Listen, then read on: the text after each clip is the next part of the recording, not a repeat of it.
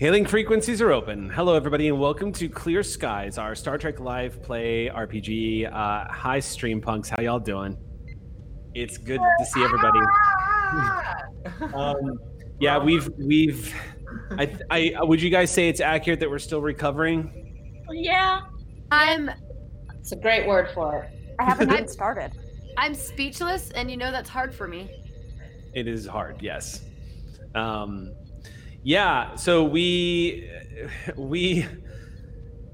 had a hell of a weekend. I don't know if y'all are aware. Of course, we had our fundraiser just yesterday, and I can't believe it was yesterday. But we had hoped to achieve a 5K was our flatline goal. The mods kind of jokingly laughed that it was going to hit 10K. We hit 15K. This is going to be instrumental into launching the next chapter of Streampunks, and we owe it all to you guys, and we can't thank you enough. We just can't thank you enough. So wanted to take some time right off the top to talk about the stunning success of yesterday, and also to let everybody know that we are currently assembling all of the stretch goals that we achieved, that we were scrambling to achieve, because y'all left us kind of having to improvise. Oh, what can we do now? Because we didn't expect to hit the stratosphere the way we did. So thank you. And we will keep you guys updated on that.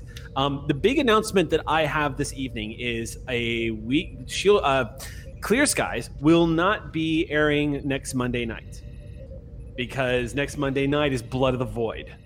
The premiere of our Klingon RPG will be next Monday at 6:30 p.m. So definitely make sure to catch our first episode as we explore what it is to be Klingon. Yeah. I just want to say, as somebody who got the chance to talk with them yesterday, they're just so delightful. I'm already in love with them. I hope you guys are already in love with them. I think next week's going to be a lot of fun. I can't wait. I'm going to be in chat hanging out for a while, and I'm just very stoked. Everybody's so lovely. Intelligence. We have all. I've got consensus that we just want to see Rave and Jade meet and watch the planet burn. I'm ready. I would also venture to say that Mackrell for sure should be a part of that. That trio would be amazing. Look, I have a history with Klingon doctors. What can I say? I'm just picturing in the mountain. Yeah, I'm just picturing. I'm picturing Jade's character stabbing someone to death. Mackrell and Lacat walking up to the body, Lacat saying, and then walking on, and then Mackrell stepping into frame and going, yes, and then walking on, and that's the show. You forgot the part where I loot the body, but yes. Right, okay, fair. So that'll be next Monday. Next Monday, we're going to be doing Blood of the Void, and hopefully we'll have some pretty big announcements coming up in the next few weeks too, so stay tuned for that. We also have the Day of Honor, which is coming up. That is going to be July, is it 11th, I believe? I'm getting my dates mixed up here. Yes, it is the 11th. Thank you, Sam. So it'll be July 11th. Stay tuned for that. It is going to be here on Q Times. You'll see it all over our socials. It's going to be a big deal. Eliza is essentially, they've announced the people in the panel. Eliza is essentially interviewing pretty much all the Klingons from Discovery, as well as the Admiral from Discovery. So we've got cast members from Star Trek Discovery coming in, as well as language experts to discuss Klingons and this wonderfully amazing fictional race that started out as such an adversarial race for the Federation and has since grown into one of the most beloved sci-fi races ever created. So definitely stay tuned for that. That is all I have for announcements this evening. But does anybody else have anything they would like to announce? Anybody else got anything going on? Yes, Aki. So as per usual, I have my Tuesday and Friday streams over on my channel, Aki Talkies and Tea in the morning. But I recently just started a new show called Aki Flicks and Tea, which is my movie club show that's on Thursdays at 2 p.m. And this week, our film theme is dinosaurs, and we're watching Jurassic World 2 because I haven't seen it yet. Well, so nice. that should be fun. And then the one thing I did want to say really fast is that I was on the back end of yesterday's fundraisers, sort of like coordinating and stuff like that, and doing all that. And the one thing that I really want to say to Eric and Xander and Gina is that you guys helped keep things running so smoothly, and I was so proud of how on schedule we stayed, and you all made me very, very happy. And I was like, this is so great. Everybody's so awesome. And it was just. I just wanted to make you proud, Aki. You work so hard. Yeah.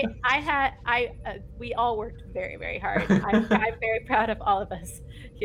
Sam kicked so much ass. Y'all don't even know how much ass Sam was kicking I don't all the way up think to this. The mobs, however, kicked a very large amount of posterior, and I would love to recognize them, the whole Q Times team, as well as the Streampunk Stream team.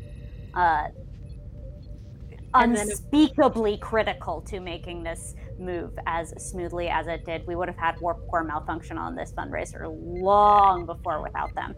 And we would have had two malfunctions. And frankly, that's too much Malcolm Reynolds to function. And we should also, of course, as always, give our thanks to Jake, who continues to just be the best. No, don't thank Jake. Best. He's We okay. love Jake. But all of our guests who stepped in and did amazing, hilarious, and just gloriously cute triple stuff. Oh my Yeah. god. Oh my gosh, you guys get more of Gina crafting, and we are so excited about that. I Yeah. don't know what you are gonna make, but I'm excited.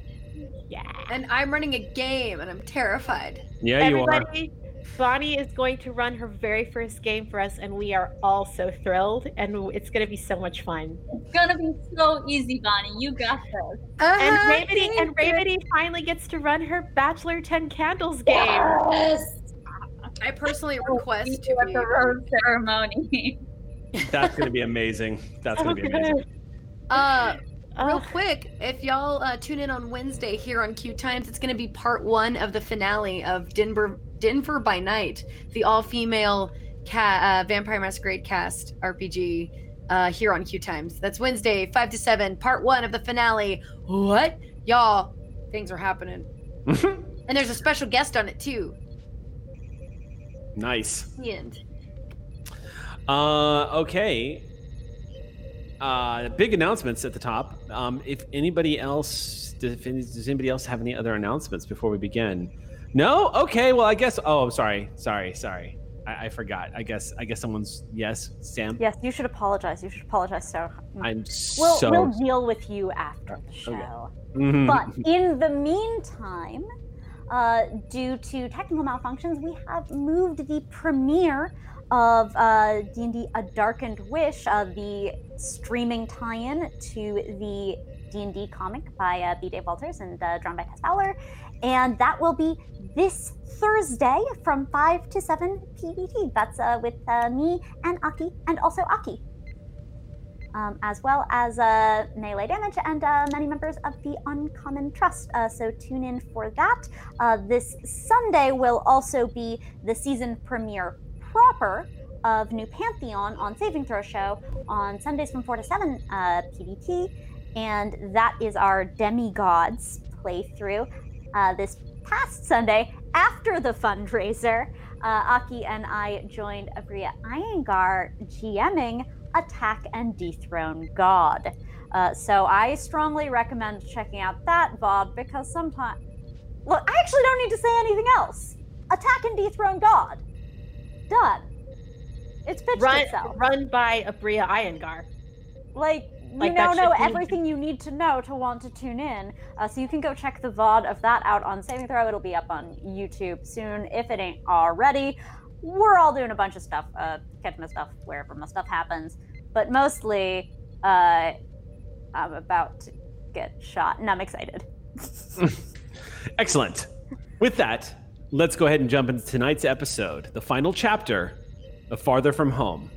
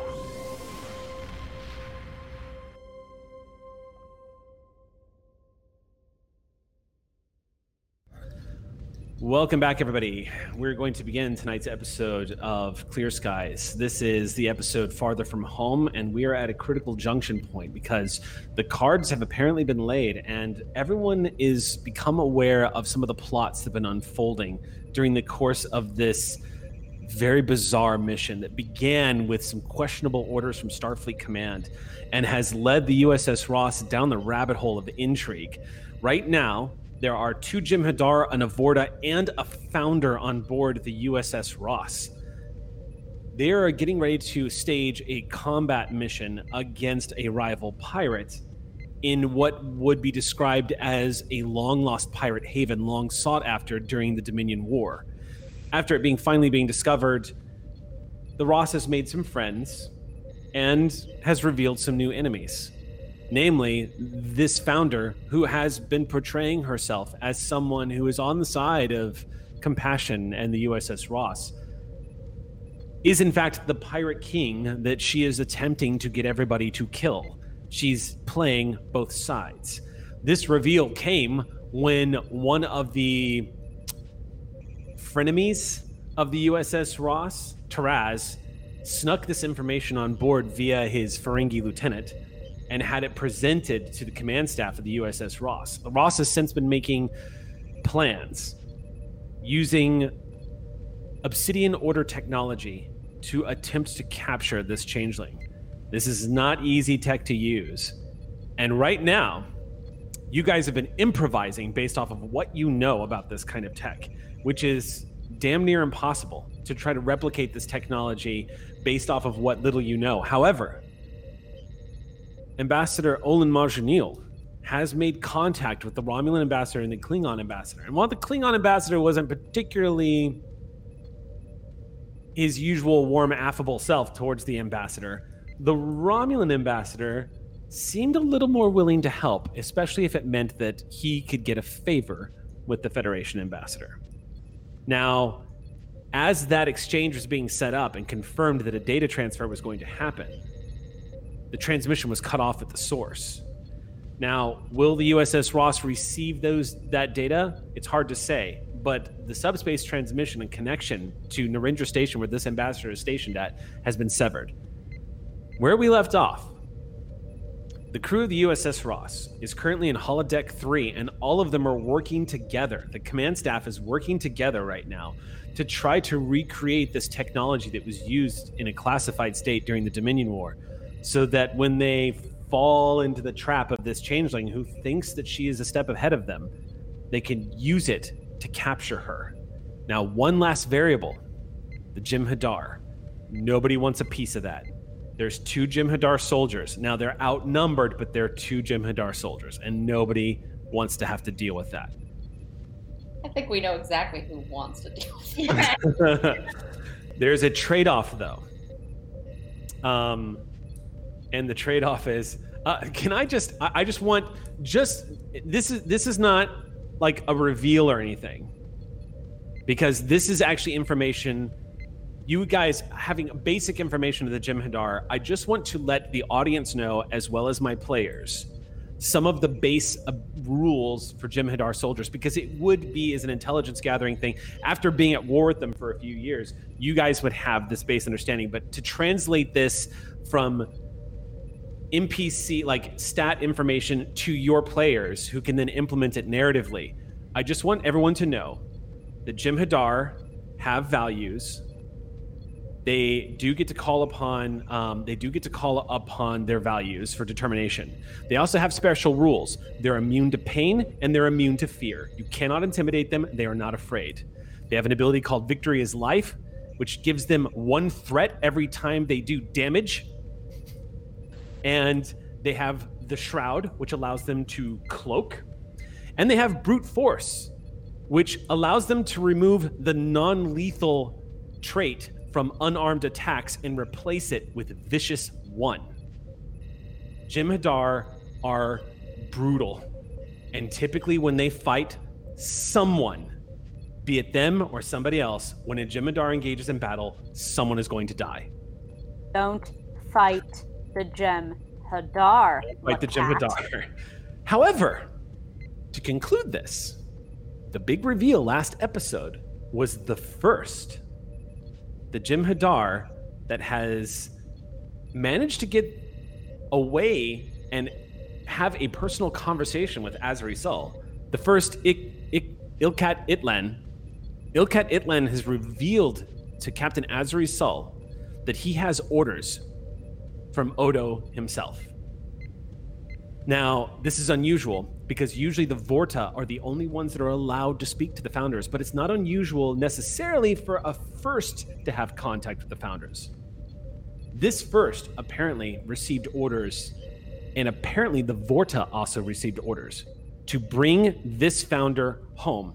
And if she refuses to come back home, use whatever force necessary to eliminate her as a threat. Now, Ilkat didn't go into detail as to why this order was given, but if Odo's giving that order, especially because it is known in Starfleet that changelings do not kill other changelings, it must be serious, and there must be a lot at stake. It's not like the Jem'Hadar to lie. That's the Vorta's job. The Vorta, however, is apparently going against that order, and in a moment of fealty has sworn allegiance to this Founder.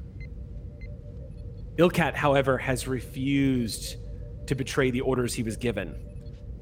And as a Jem'Hadar is currently in a moment of crisis, he's been given an order by his god to kill his god. What will he do? He's made it very clear he intends to follow his order, no matter what. And so the stage is set.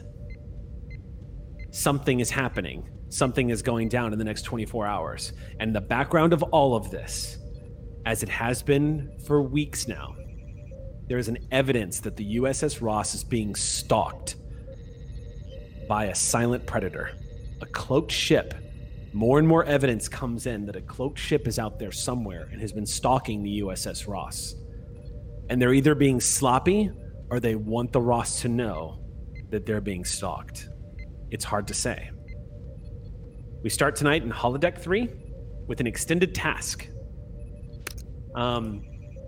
Before we begin the extended task, however, I'm going to make a roll because the Romulan ambassador back on Narendra Station is going to make the attempt to send the data despite the interference.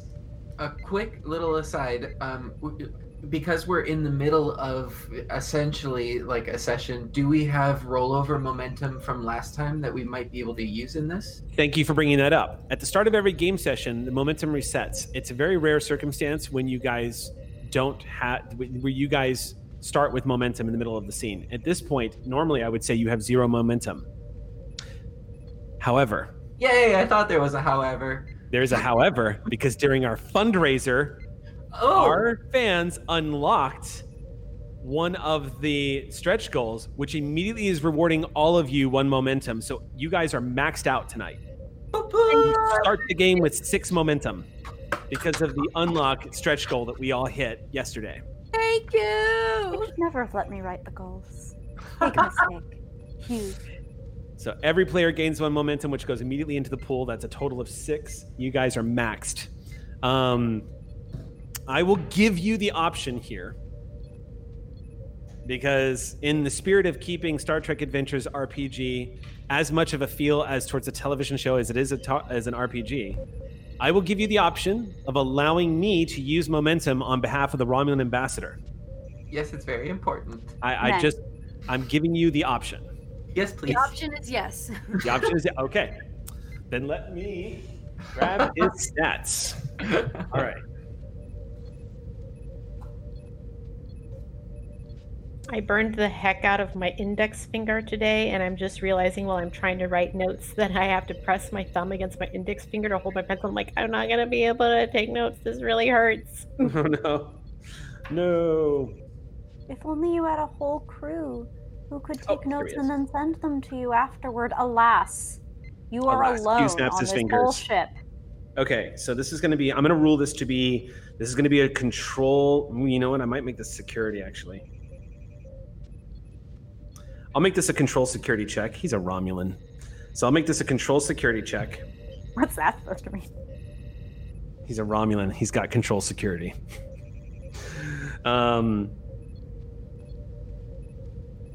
He doesn't have any focuses, but I'm going to call upon a value. I was about to say, can you burn a determination? Pretty please. Yeah, I'm going to call upon a value. The monsters of yesterday have no place in today. So he's going to gain 2 successes off the bat. And, oh shit, I've got to pull up the stats for Narendra Station. This is a first. I've got to use the computer stats for Narendra Station. 1 second. Okay.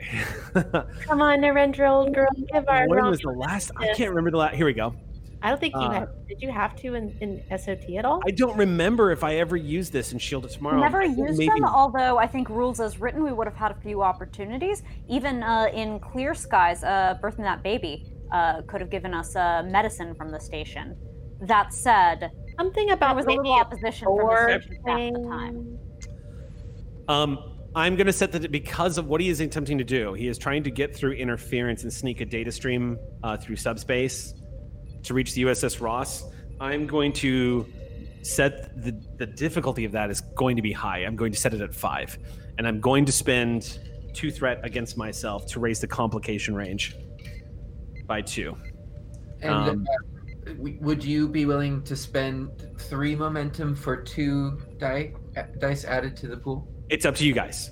Yeah. You guys, it's your momentum. So if you want me to do that, then I'll roll 4 dice. Yes, this is relevant to our interests. Okay, so 2 successes. Let's see. All right, I'm going to start my rolls here. So 2. Oh. I rolled 2 19s, an 8, and a 12. So that's 2 successes and 2 complications.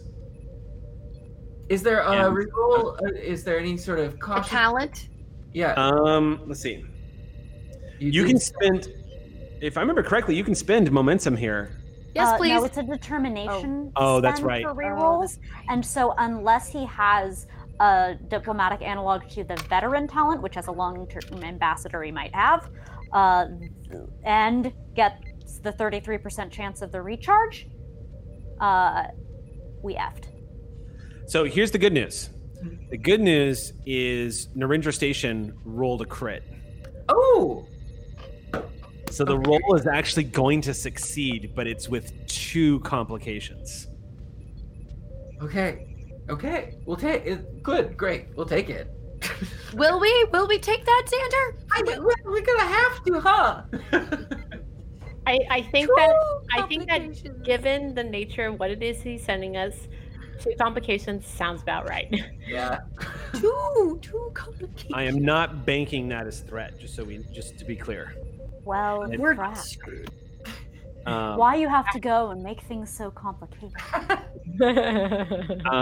Okay.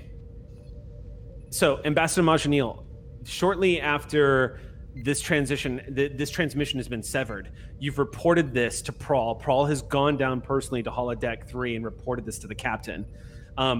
Mostly because Prawl at this point, with the changeling on board, Prawl is not doing anything unless it's in person with the person they know they're talking to. Prawl has returned to the bridge, and at about the same time you see Prawl. Now, Ambassador, if I remember correctly, you're not in holodeck 3. You were on the bridge with Prawl and everybody else, correct? I am in the holodeck, but if I'm called up to the bridge, Okay. I'll go to the bridge. No, so we'll say this. We'll say that while you were down in the holodeck, it's about 10 minutes after you received this message from Prawl, in person, Captain. The Trill approached you, gave you this in a hushed tone, let you know that he is certain there is a cloaked ship out there now. That this transmission was not jammed at the source; it was jammed here. That much they know. About 10 minutes after this, as you're starting to finally get your focus back, Captain Sull, and put your mind back on the task at hand and not think about this lurking danger out in space, you get a chirp on your communicator. And you hear an urgent tone to Prawl's voice saying, "Captain, this is Lieutenant Commander Prawl. Come in." Go ahead. Captain, there's something I think you need to see on the bridge personally. You might want to bring the ambassador. I'm on my way. Get started in here, Chief. I'll be along presently. Ideally, by then, we'll have some sense of the research that we want to get done from our medical and science team. Aye, Captain. And if I may, Azri, I could use your help on this one as soon as you can. I'll be back as soon as I'm able. See you soon. Okay. Aye, sir. Shall we, Ambassador? Of course. Moments later, the two of you step out onto the bridge. You see Prawl turn from the security station and immediately approach the two of you and says, Captain, we just received a transmission from Narendra Station. It was in a hidden data packet. At first, it looked like noise, but I was able to ascertain that it is, in fact, some kind of hidden transmission addressed to the ambassador and marked urgent. All right. Let's head into my ready room. Look at it there. Do you have it fully decrypted? Aye, Captain. Excellent. Thank you. Thank you very much. Moments later, as y'all are settling into the ready room, you swivel around the desk computer in front of you, Captain, hitting to start the transmission. And as it opens up, you see the blueprints for a Dominion device, a device of the Obsidian Order. The very device that you are all attempting to build in the holodeck right now. Detailed blueprints. That son of a bitch did it. All of it is in Romulan, which the computer is currently translating out. Oh, they had it for a while. Oh, of Little course they devils. did. But the fact that he managed to get his hands on it, that's pretty incredible too. Very resourceful. Let's hope you didn't have to promise him too much, Ambassador. This is going to come in handy. Real handy. I'm sure that whatever the favor is, it will hopefully be worth it. I think that this is a very good show of faith in us. Captain? Yes. As you're looking at these blueprints, I'm going to need you to make an insight command check. All right. And the difficulty of this is going to be 2. All right. I'd like to take momentum, if I may. Precautious. Okay. Any luck, I'll pay it back soon enough. Yeah, the extended test you guys got coming up is probably going to do good for you. Does my sense motive fit into it? What's that? My insight, my sense motive focus. No, that wouldn't count here. Yeah. We got 6 successes on a 5 difficulty, and that's where she's getting that extra momentum. Who? I was saying we have 4 momentum currently. Oh, 4 momentum. All right. Well, Now we have 3. Okay. No, we now have no, we now have 4 because I got 3 successes. we now have 4. Okay. Captain, as you're Math listening is to hard. Olin and Prawl talk back and forth with like this hopeful tone to their voice, they both seem like they're a little excited now because they just got handed this blueprint's going to change. It's going to give you guys a significant advantage to what's going on. You see at the bottom of the message translated out through Romulan. At the very bottom, it's not part of the blueprint. It just says, your ship is in danger. No ship. Commander Prawl, that jammed communication, that was on a secure line. Which meant that if they knew to jam based on the content of the message. Have you checked our system for taps? No, Captain.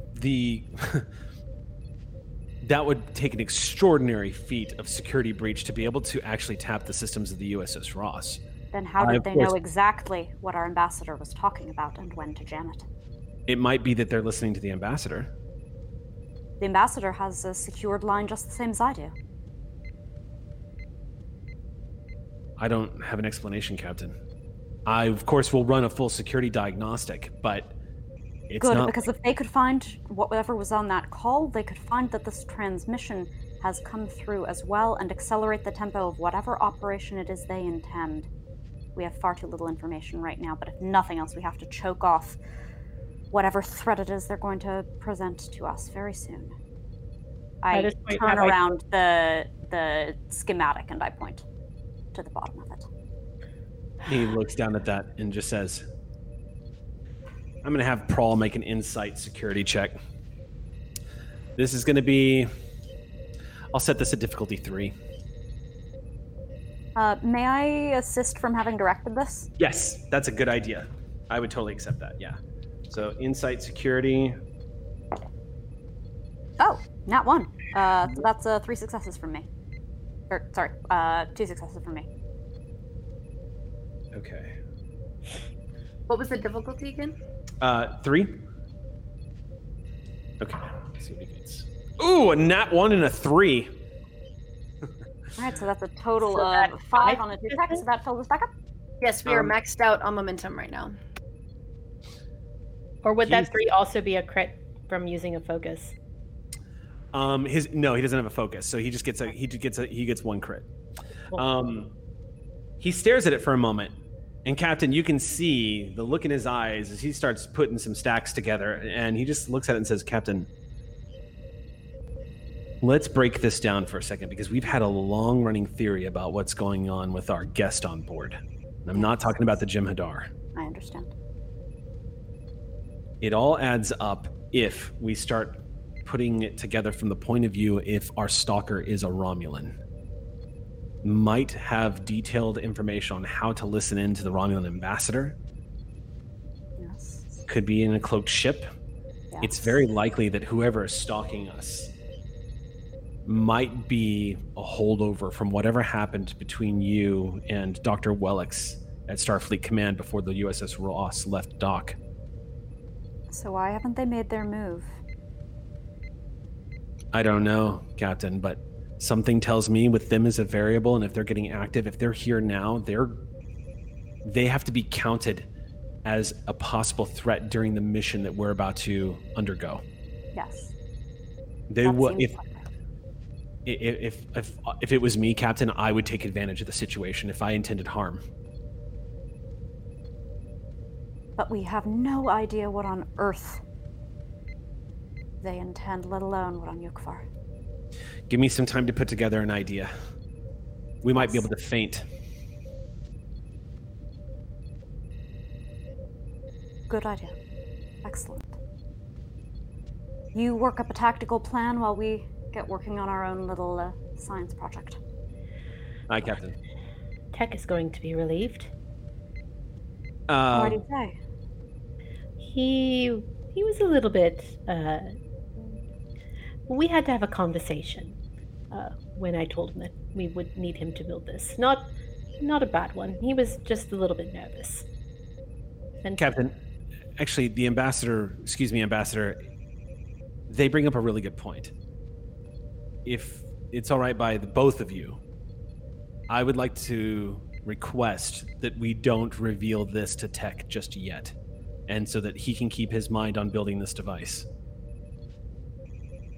It doesn't seem to me that he's immediately operationally relevant to it. Thank you. I meant more about getting the schematics to him. I don't want to be misunderstood. I pick up the pad and I'm going to crop the schematic image. Okay. Just a little bit on the bottom margin. Okay. Because A simple click. Tech is going to be looking at it very closely. And if we're trying not to panic him, maybe don't say your ship is in danger at the bottom. It's an easy fix. We'll take that as the captain's sign of assent. Thank you, Captain. No, it is not my intention at all to put Tech into more of a panic than he may potentially already be. I don't like the idea that we assume any kind of emotional compromise or incompetence in our officers or non-coms. The chief has well earned my trust. It is simply operational security. Of course, Captain. I apologize. That was not my intention either. Of course. We try to take care of the crew. I mean, you're doing it with crudité, are you not? Well, if there's any left by the time we get down there, I might need a few myself. I was trying to get one of those sandwiches before I was called. Come on. I can always replicate more. Prawl It's the can't principle. seem to help himself. Amidst this conversation, you see the hard shell crack a little bit as the two of you talk about this. He just kind of goes, Would you like some crudité? Seems to me you've been sure, looking- yes, I'll take whatever that is. That sounds good. I'll have some sent up for you.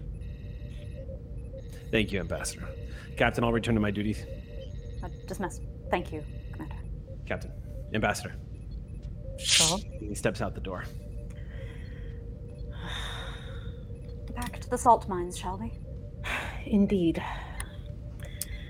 All right, so as the two of you are headed back down, real quick, Exio, are you basically just taking to the bridge and fulfilling command staff duty? Okay, cool. Because at this point, it is actually long after Alpha Shift. We are in, we would be in Beta Shift by now, late Beta Shift. Yeah, y'all are getting time and a half. Yeah. So right now, I'm bridge until someone needs to tag out, and then I will aid in the building of the device in any way that I can build. and at that point, because it's not his shift at the security station, he goes and basically talks to Mashlo Karv, who, goes and talks to, who is our chief of security? Lieutenant Rogers, who is currently manning the tactical station, walks up to them and explains to them what's going on before taking off and heading down towards... You're actually not sure where Prawl's going, but once he's off duty, he doesn't go to the holodeck. It looks like he seems to have his mind set on somewhere in particular on the ship, but he departs as soon as his duty shift ends. And lets you know, Exio, he just says, as he's leaving, he's like, Commander, I'll be available to you for the rest of the night if you need anything. Understood. And then he steps back into the turbolift and...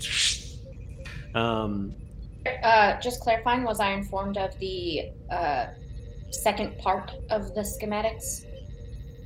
I think it goes without saying that Captain Soul would probably let you know exactly what was going on. Would you say that's accurate, Captain?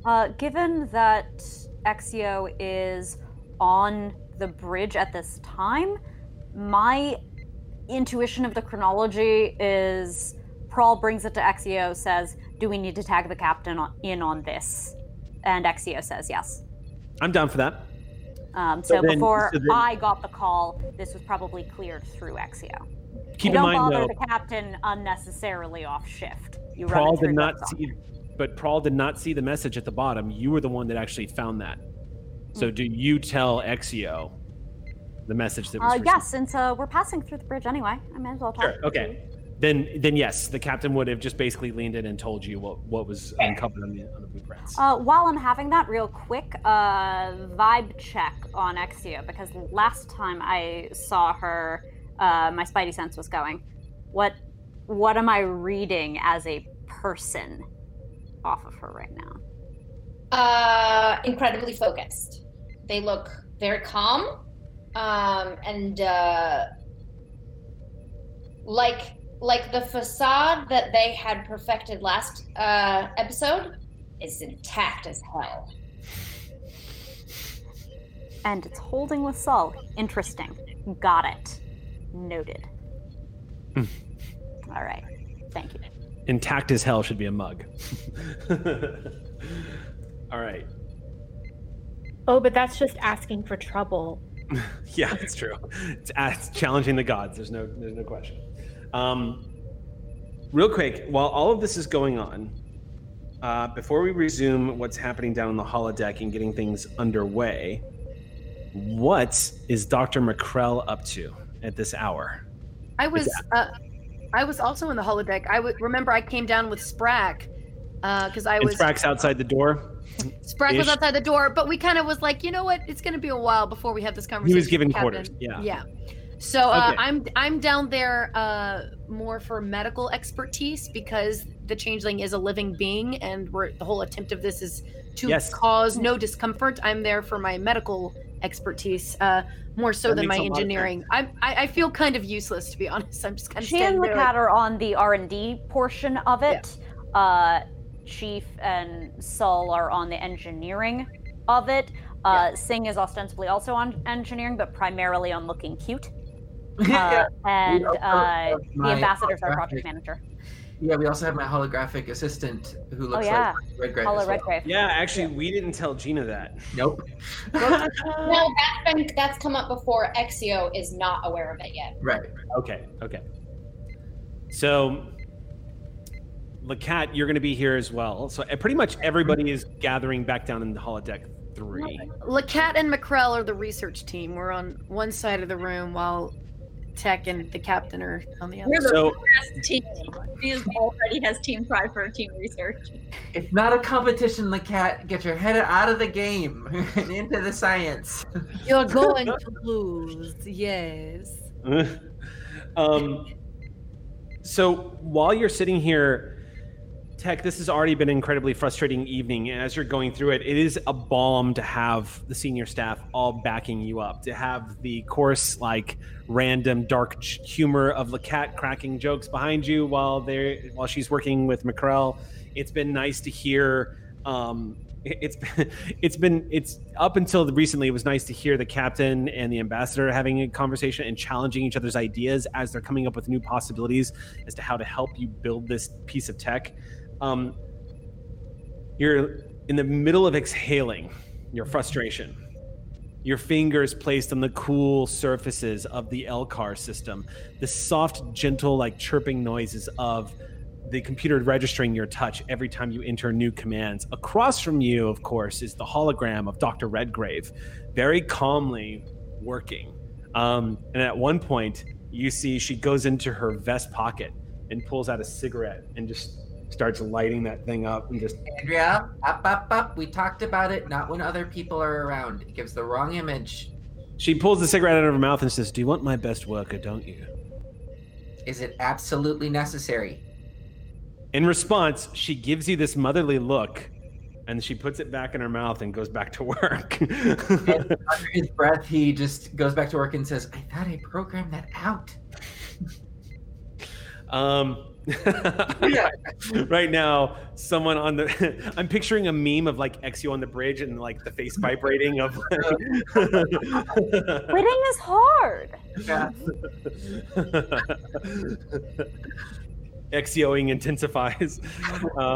Okay, so as you're sitting there and exhaling, and you're kind of like, I thought we broke off that habit. On your screen, suddenly you see the screen swipes left as you get a new data packet coming in, and a moment passes, and all of a sudden you see the readout of the device. Its full schematic blueprints begin to appear on the screen before you. With just a short message from Captain Sol, "Be there in a moment." Oh! We got it!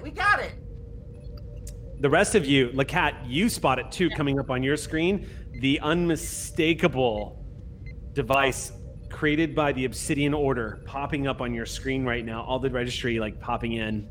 You're seeing all of the tech schematic, all the tech needs coming in. Lakat stares down at it and takes a close look. Okay, so, Lakat, I am going to allow you to use your trait Cardassian. Yeah, thank you. Yeah. Your racial trait Cardassian, you immediately have a familiarity and understanding of this technology when you're looking at it, because so much of your scientific research was done in a post-Dominion War era. You're very familiar with some of the techniques that the Obsidian Order used for sensor data and such. Yeah. The card, you've been able to, you as a Cardassian, you were able to look at this and be like, okay, I think I see what they did here. So, how does this tech look in comparison to the tech from like 6 years ago? Does it feel like it's been updated at all, or does it is relatively the same? Great. No, but this was highly classified. So, and it was deployed during the Dominion War, successfully, I might add. Can I use my trait as a Cardassian, maybe even do a roll for this, to search for like common like road bumps or like common hiccups that you might run into within these schematics?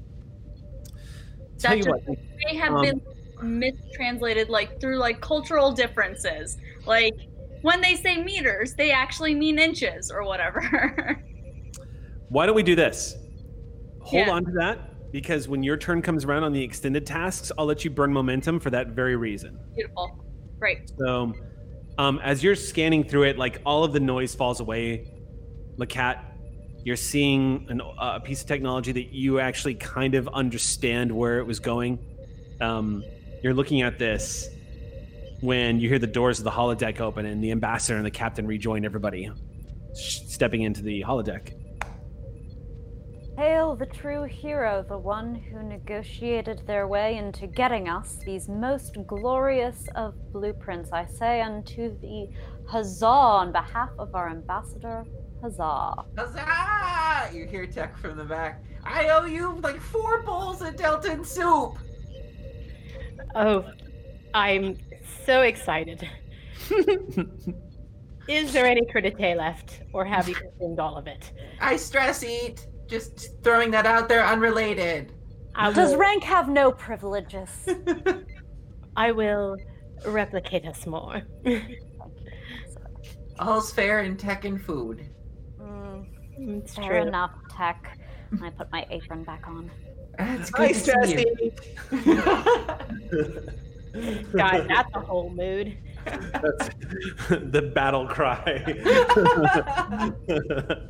of Commander Tech, of Chief Commander. Tech. No, I like it. So, all right, so we're going to jump into this extended task now. So, the base difficulty of this extended task is 3. Resistance is 2. The magnitude is 4. I am attaching intervals as a time task. However, the success or failure of this is not based on the intervals that the restriction that I have put on you. It is, in fact, based on the restrictions placed upon you by Captain Sull. However, because you guys managed to burn some momentum and juice up the ambassador to basically get the blueprints to this thing, a base difficulty of 3 makes no sense at this point. So, I'm going to drop it to 2. We're going to drop the base difficulty to 2. The resistance, however, is staying the same. This is a new piece of technology from the Obsidian Order. So building this thing is going to be possible now, but it's going to be very delicate procedure. However, the intervals that have been placed upon this extended task were actually imposed to you all by your captain. So to give the audience an idea, this was discussed right before we went live. Captain Sull has decided, once I told everybody what this extended task was going to be, the original intervals were going to be 9 to indicate 9 hours worth of work. However, Captain Sull, looking out for their crew and insisting that everyone needs to be rested for the operation tomorrow, has imposed a penalty on this extended task, dropping the intervals down to 6 because they refused to let the crew stay up all damn night working on this when you guys could be going into a hairy situation tomorrow. No, but it's okay. I will take a cat nap. You may do such a thing, however, I find myself unable to accomplish such things. Likewise, most of our crew, and we are not about to sacrifice operational readiness on the altar of experimental technology. It was a joke. Must have gone over my head. Quite an arm on you. You're literally bringing down the universe around you, Bonnie. Mackerel has been practicing her stand-up routine. It's not good. So, because of the success of the ambassador getting these blueprints out, the dropping the difficulty down to 2 is going to really help deal with that interval time limit. So, we're going to start with you, Tech. You and Dr. Redgrave are working on the initial parts of this. Now, this is like a base technology role. Now, Dr. Redgrave's specialty is in holographic technology. But that translates to the manipulation of photons and hard light. Some of the tech that this device uses actually uses a bombardment of photonic energy in order to limit and restrict the ability for a changeling to take shapes. Mm-hmm. So I'm going to say that is going to apply here. Okay. And so they are going to be assisting you using their science reason skill. Great. I am not going to give them a focus, however. I'm just letting them use their base scientific knowledge of how this works to assist with you. That translates well as it's just a program, it's not the actual person. Right, exactly. So and then which attributes and discipline am I using? So this is going to be actually, man, I've been wanting to watch Tech actually build Me too. something like this for a while now. This is going to be a delicate task of putting it together. This is a control engineering check, Okay. which I think you've got that handled. But for her, it's a reason. So, Mm-hmm. all right. So base difficulty of 2. It does have a resistance of 2. So keep that in the back of your mind while you're making your roll here. Right. Is Ross assisting on this? Oh, is Ross assist? Yeah, I think, or do we only have the one assist in? Well, but Chip assist is its own assist. Oh, I'm counting Dr. Redgrave as the USS Ross assisting. okay. Although, I'm going to countermand that because there is literally an episode of TNG. Geordi, right? A problematic episode, but a good episode of TNG where Geordi basically Yeah. uses a holographic engineer. Yeah, I and thought the about that. computers of the Enterprise.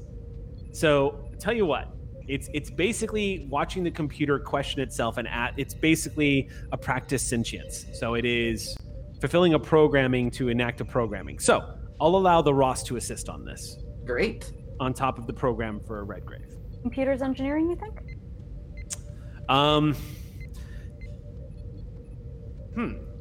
Definitely computers.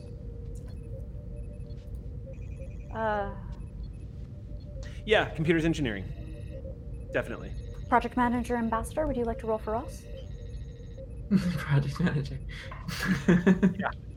Okay, Redgrave rolls a 7, so that's going to be a success from her. But this all depends on whether or not Tech gets successes. Right. So I am going to spend 1 momentum to add 1 to my pool, and it's control engineering.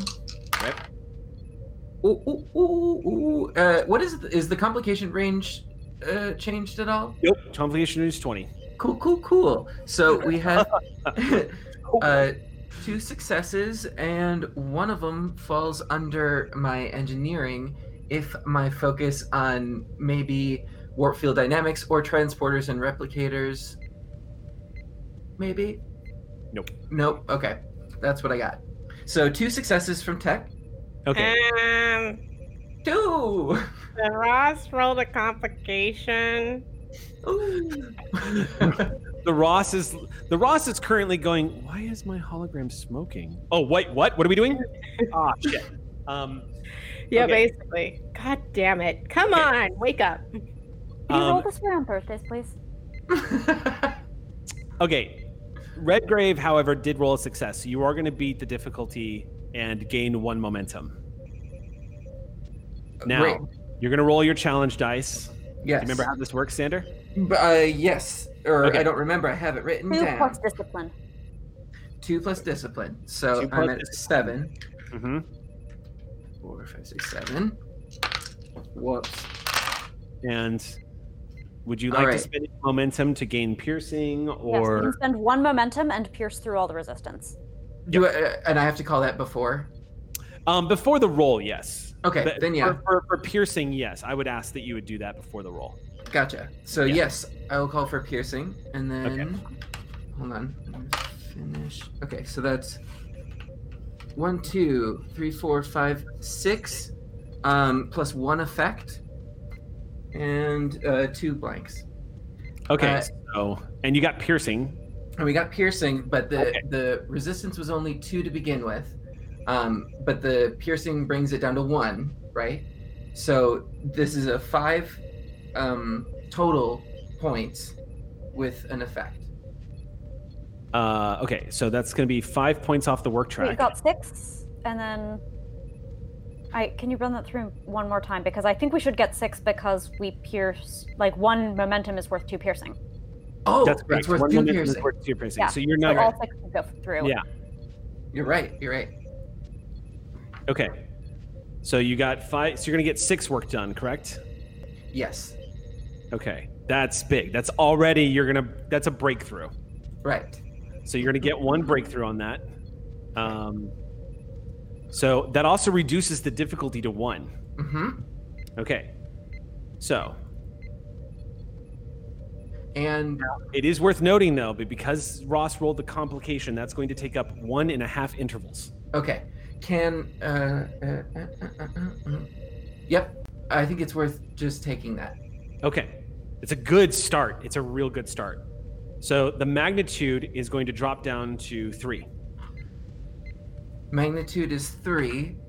Base difficulty now is down to 1. Down to 1. So you guys are in good shape right now. And we've used 1 full interval with this because we're going to be moving on to the next interval. We're into 1.5 due to the complication. You're 1 to 1.5 because Ross rolled a complication. So this took an hour and a half worth of work to start off. Copy that. So it's about 12:30. It's after midnight now. Copy that. So now, you and Dr. Redgrave, at one point, the conversation in the holodeck begins to fall quiet as everyone is just super focused on their work. Things up on the bridge, Exio, are also very quiet. If you were an organic, you anticipate a high probability of anxiety on the bridge. Mostly Organic to be able to tell that. Right, yeah.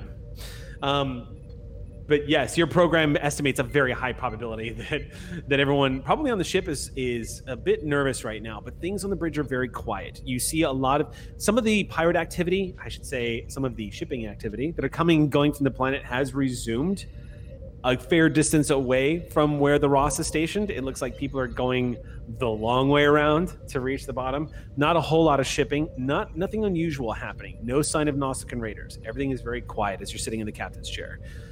Periodic scans are run as per standard procedure. Nothing is coming up on sensors. Everything is very quiet right now.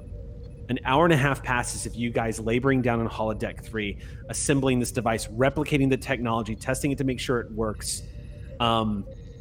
Let's go ahead and move on to the next interval for this extended task. Now, instead of having you roll again, Xander, we're actually moving on to see how everyone else is contributing. So let's move to Lacat, because right now Lacat is currently chewing on the difficulty of you're taking the scientific lens to this endeavor and how it biologically is going to apply. Now, I will allow McCrell to assist you on this role.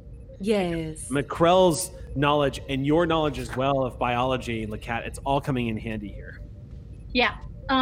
So I think that what we want to be able to do is that we obviously want to make sure that the changeling doesn't get hurt while we are containing it, and then I also want to make sure that I want, if possible, to have it act as a sort of like prison as well, in case we put them in it for a little bit longer. So Captain has said it won't take that long, but I would like Lacat to like build in the possibility that like we might actually have to keep them in there a little bit longer than possible. So I turn to McCrell and express this to you. Yes, I would like to help make the contraption more comfortable for the changeling, or at least not Be in there for a while, you know? I believe so, yes, especially with the way that things seem to be progressing. If we use this technology but also adapt it to where maybe even put the changeling in a stasis so it's not it's like sleeping. It's sleeping. So Maybe. it's having a good time instead of. It's using a containment field to essentially prevent it from changing shape. I should tell you something real quick because you weren't here when this was actually revealed last week, Raven. Oh. But it has been established that this device is not gentle on a changeling at all. It is absolutely going to harm the changeling. It's not lethal, but it can actually cause damage to a changeling. Some of it permanent. Is there a way for Jane to take so the damage that it causes, is it from like a biological aspect? Like can Jane try to counteract that in however you can attempt to. I mean, essentially the Obsidian Order was not interested in making a changeling comfortable when they invented this creation. Yeah. So there is a place for you here. There is a way, if you would like to add the Jane LeCat modifications to try to make this so when you essentially paralyze this changeling, that it's not going to be so evasive that it might permanently damage it. That's in fact the order, just so you know, because that was an order last episode. Got it. But yeah, that's the orders. Well, thank you for clarifying that. Yep, Yeah. This is not an optional aspect to this. I know that it is a little more harmful than I think what we saw, at least on short-term interval, per what Eric's describing, than we saw 10 years ago. But we're making sure. Yeah, we're making sure. But I want you to know that Jane would have made those modifications on her own as well. Sure. It's called personal growth. But yeah. But she like looks down at these schematics, Macrel, and she's basically like, and it sounds like she's kind of talking to herself. For the longest time, you would never be able to see these kinds of schematics unless your eyes are meant to see them. And now they're here. Yes, I feel very fortunate to be looking at such a unique piece of technology that was, of course, invented by the Cardassians. However, it was never made public to the Federation, so we were never able to use it as well, which would have been, of course, helpful during the Dominion War. And now we are able to look at them. How empires fall, huh? I would like... Thanks to the ambassador, of course. To the ambassador. I would like to roll. What am I rolling? Okay, this is going to be a reason science check for you. Great. And for me? For you, this is going to be you implementing what you know. So I'm going to say for you, it's going to be medicine. I would say, actually, Bonnie, I would say Macrel is going to roll control medicine here. Excellent. As you refine this device. Now, the difficulty has been dropped. I'm not going to add difficulty level because you're trying to modify this device. I think that's kind of baked into this role. And Sam was kind enough to clarify and remind us that that was an order from the previous episode. So I will say that that has been taken into account. Great. Let's go ahead and make the roll. The base difficulty right now is 1. And I'm assuming I can use a focus in xenobiology? Since I'm trying to attempt to use what I know about the bodies of the changelings. That might be tricky because changeling is such an incredibly unique. It does not. So the thing about xenobiology is most of the life forms you come across are at least following a familiar pattern of biology that you can apply that school of training to just about every life form you come across. Changelings are so unique. But I also have a quick study that when attempting a task that would involve an unfamiliar medical procedure or an unfamiliar species, I ignore any difficulty increase, but I guess that wouldn't apply. No, it absolutely applies. Okay. It mechanically, that would not do anything in this particular instance. However, because you have that trait, I'm going to use it narratively. Thank and you. I'm going to say, yes, you can totally use your xenobiology on this. Lovely. Thank you. Yeah. So go ahead and Rave, you make your roll first. 2 successes. And a crit for Macrel. Yeah. 4. So 4 total successes. Okay, so gain that momentum. I'm guessing you're going to want to spend that on piercing to gain piercing too. Yes. Okay. Yes, we can also add more dice for all of those overflow because that's what 3 overflow. Three. 3 overflow. Mm-hmm. So we can just with minimal consequence, throw at least 2 of those into dice and have an overflow left over to reroll work if we need to. Yeah. Okay. So 2 plus discipline, 4 plus whatever, plus your medicine discipline. Or your science discipline. So what's your science? My science is a 5. Okay, so roll. As is my medicine. You're not going to be rolling this one, but so I'm rolling 9, correct, Sam? You're re-rolling 9 dice. Nice. Which is a monster roll on this work track. Let me see. That's 1, 2, 3, 4, 5, 6, 7, 8, 9. Okay. And I'm looking for it's 1s and 2. Okay. Oh yes. Okay. 1, 2, 3, 4, 5, 6, 7, 8. 3s and 4s don't count. 5s and 6s are effects, right? Mm-hmm. Reroll 3s and 4s since we were working off spillover momentum for that anyway. It costs us nothing to reroll the blanks. Great. Ooh, great. That's a 1. And that's a 2. Wonderful. 1, 2, 3, 4, 5, 6, 7, 8, 9. 9 on the 1s and 2s, and then 2 6s and 1 5. Okay, so total work is how much is that up? 9 total? No. Yeah. Effects, dang. That busts us all the way through the work track. It does. That's going to give you. That's going to actually. That actually is. So here's the thing, because that was a full interval. So total work time is 2.5 hours. Yeah. In 2.5 hours, you guys essentially, because the magnitude was 3, it was dropped down to 2. Mm-hmm. And then you basically just got 2 breakthroughs, which drops the magnitude to 0 and beats the extended task.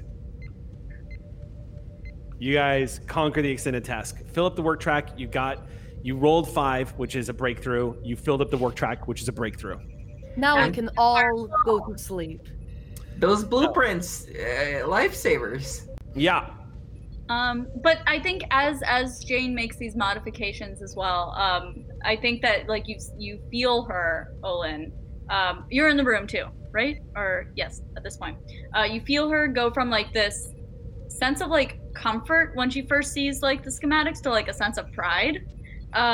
It's the comfort of knowing something and then like I'm making it better. And yeah. I think Olin has just sort of been floating around the room, giving people things that as they need them, water or stuff like that, making sure everybody's staying hydrated. And then I think as this is starting to wrap up, they kind of edge a little bit closer to Lacat, and as they do, they just sort of gently reach out and take Lacat's hand and squeezes it, and like kind of leans in and whispers, "I'm proud of you too." She squeezes back, but that's all she's gonna acknowledge it, because she's stone cold and she doesn't acknowledge feeling. So you get a small squeeze back and she's back to work looking at the schematic. The lot of you work tirelessly for the next 2.5 hours, and at 01:30 hours, the lot of you are assembling this device after replicating it here on the holodeck. What's up, Sam? For the purposes of honesty, I'm obligated to point out, I think we still have 1 magnitude left on this work track. It was 4, and so far we've only cracked 3. We cracked 1 the first time, and we cracked 2 the second, 1 by filling the work track and 1 by getting 5. And the magnitude wasn't affected by the blueprints? Or was that just... The magnitude, no, the difficulty was adjusted by the blueprints, not the magnitude. The magnitude was not. Leaving 1 more, it will be fairly straightforward to do. Okay. But there is still, like, because, we do absolutely any so then work. It'll be work filled on a full work track, and we'll get the breakthrough that we need. So we can even just, like, I can stay behind and finish it up kind of thing. But just let's do this, because it's inevitable now at this point, with the difficulty down to what it is at 1, and with the expenditure of momentum, instead of going through the process, it's easy enough to say, if you guys are willing to just spend 1 momentum here to get the piercing effect and 1 momentum to fix the interval, we can say that it takes another additional 30 minutes and you guys succeed. I would like to add some story flavor to that, if you don't mind. Sure, yeah.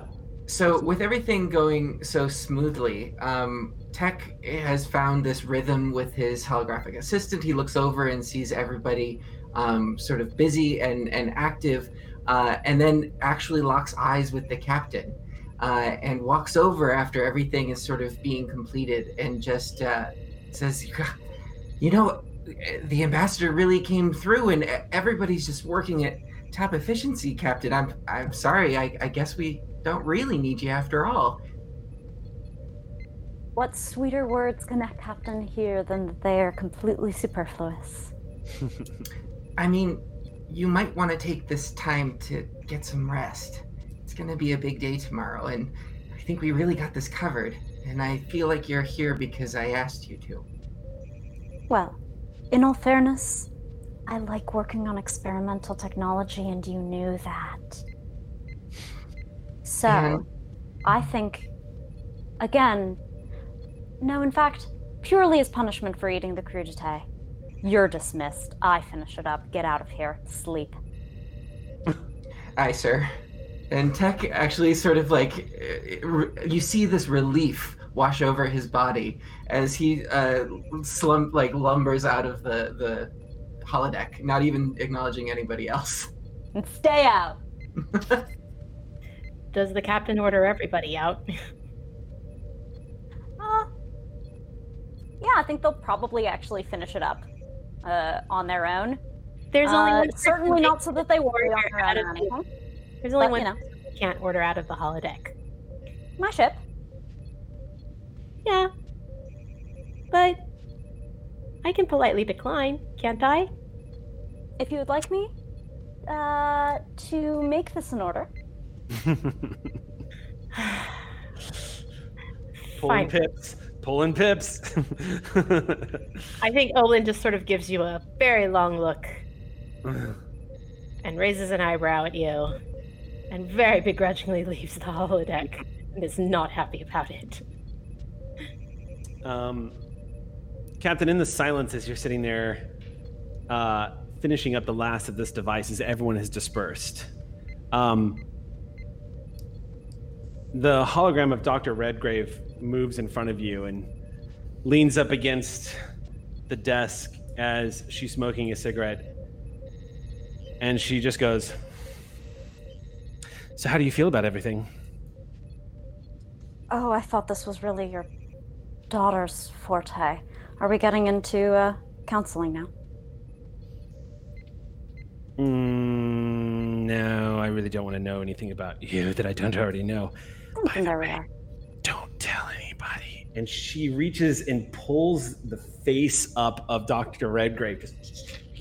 And underneath it, you see the familiar face of an omnipotent being that welcomed himself into your quarters when you were first setting out to the Shackleton Expanse.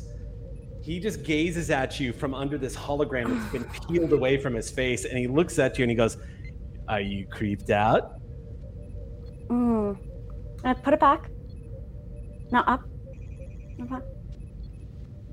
Maybe next time, I'm sure. I'm going to leave explain the death stick, though. Filthy habit. You see him discard these photons that just scatter into light and immediately get reclaimed by the holodeck. However, keeping the body of Redgrave.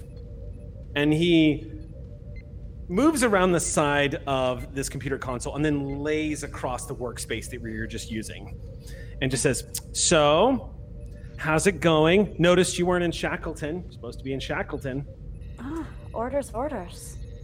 Yes, orders. There's a lot going on, Captain. I really need you in Shackleton. I couldn't agree more strongly, and yet the interference we encounter, we petty mortal beings. Oh, that's right.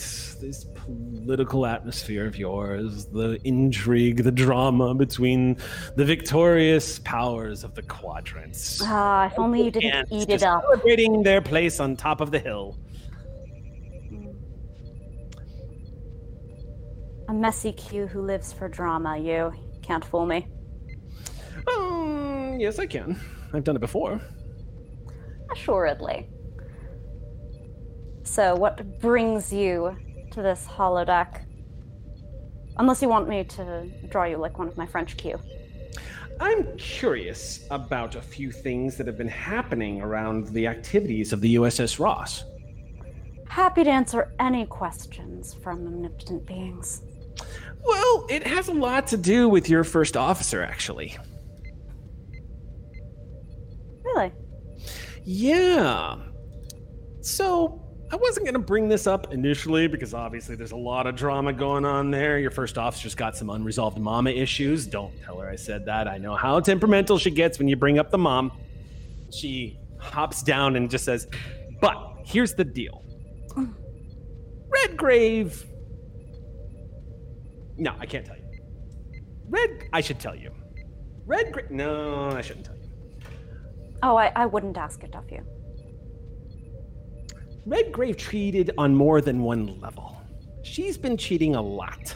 You see, the Federation is eventually going to understand how to make holographic technology, and it's going to be wonderful. You're going to have curators to museums who you can very politely dismiss whenever you want, and we'll lead you through an archive. It'll be beautiful, trust me. It's going to be absolutely wonderful. The Federation's going to be doing great, but here's the problem with that. And I'm going to be blunt with you, Captain. Exio is a little too ahead of her time. I always found her precocious. That too. Temporal shenanigans, then. Mm-hmm. It's not just Dominion technology at work here. And I don't want to give anything away because, the Federation's done a good job of burying this kind of shit, but I'm just going to go ahead and tell you right now that your government does not have a very happy history with AI and holographic technology. We were hoping here on the Roth to take care of some of that, provide a better example. You guys are doing good with that. And can I just say, the doctor, handsome as he is, good step in the right direction. But I'm here to let you know, Captain. Wrap this up as quickly as you can and get your butt back to Shackleton. I see. Could you do that for me? I've got a bet with the Continuum, and right now, you're kind of costing me points. Well, I mean, if it were anybody else, I don't really know what I would say, but if it's you, well, all right, I will do as my superiors in Starfleet order me because I am an officer of Starfleet and of the Federation, Q. If I had something to tell them, of course. I'm sure those orders could be expedited, but otherwise, my poor little low-ranking mortal hands are tied. Well, can't say I didn't try. And you're alone in the holodeck. And the hologram of Dr. Redgrave is intact, unaware of anything that's happening. And she's typing away on the computer and just says, "This will be done in just a moment, I believe. And then you can get back to captaining." Thank you, Dr. Redgrave.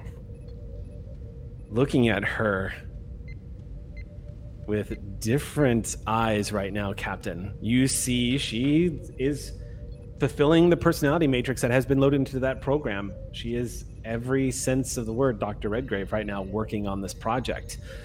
But with Q's bizarre visit and warning lingering in the back of your mind, you aren't sure about the woman that's standing in front of you right now.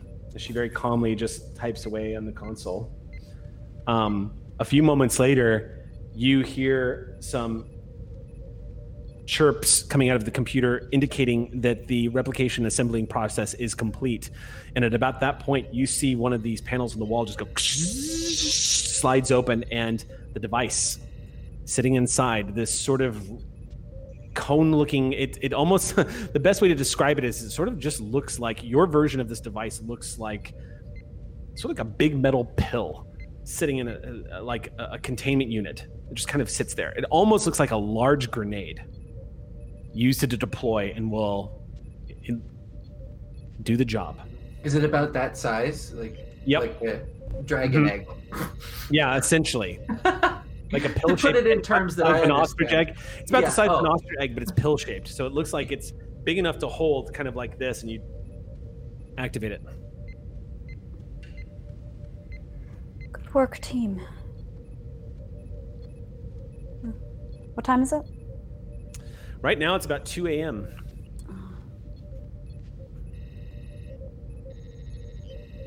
Sol holds it and gets up, leaves, and intends to go to the bridge and is at that level of not quite keeping their eyes open. Mm-hmm. And decides that operational readiness is the better part of valor. Makes a note in files to meet, for Exio to meet as soon as operationally possible. And then zonks real good. You slide into the bed and pull the sheets up to you. Overhead, Captain, of course, is the windows gazing out into deep space. You catching a few of the light rays coming from that trinary star system that's not far from this particular planet. Casting these beautiful rays coming through the port windows.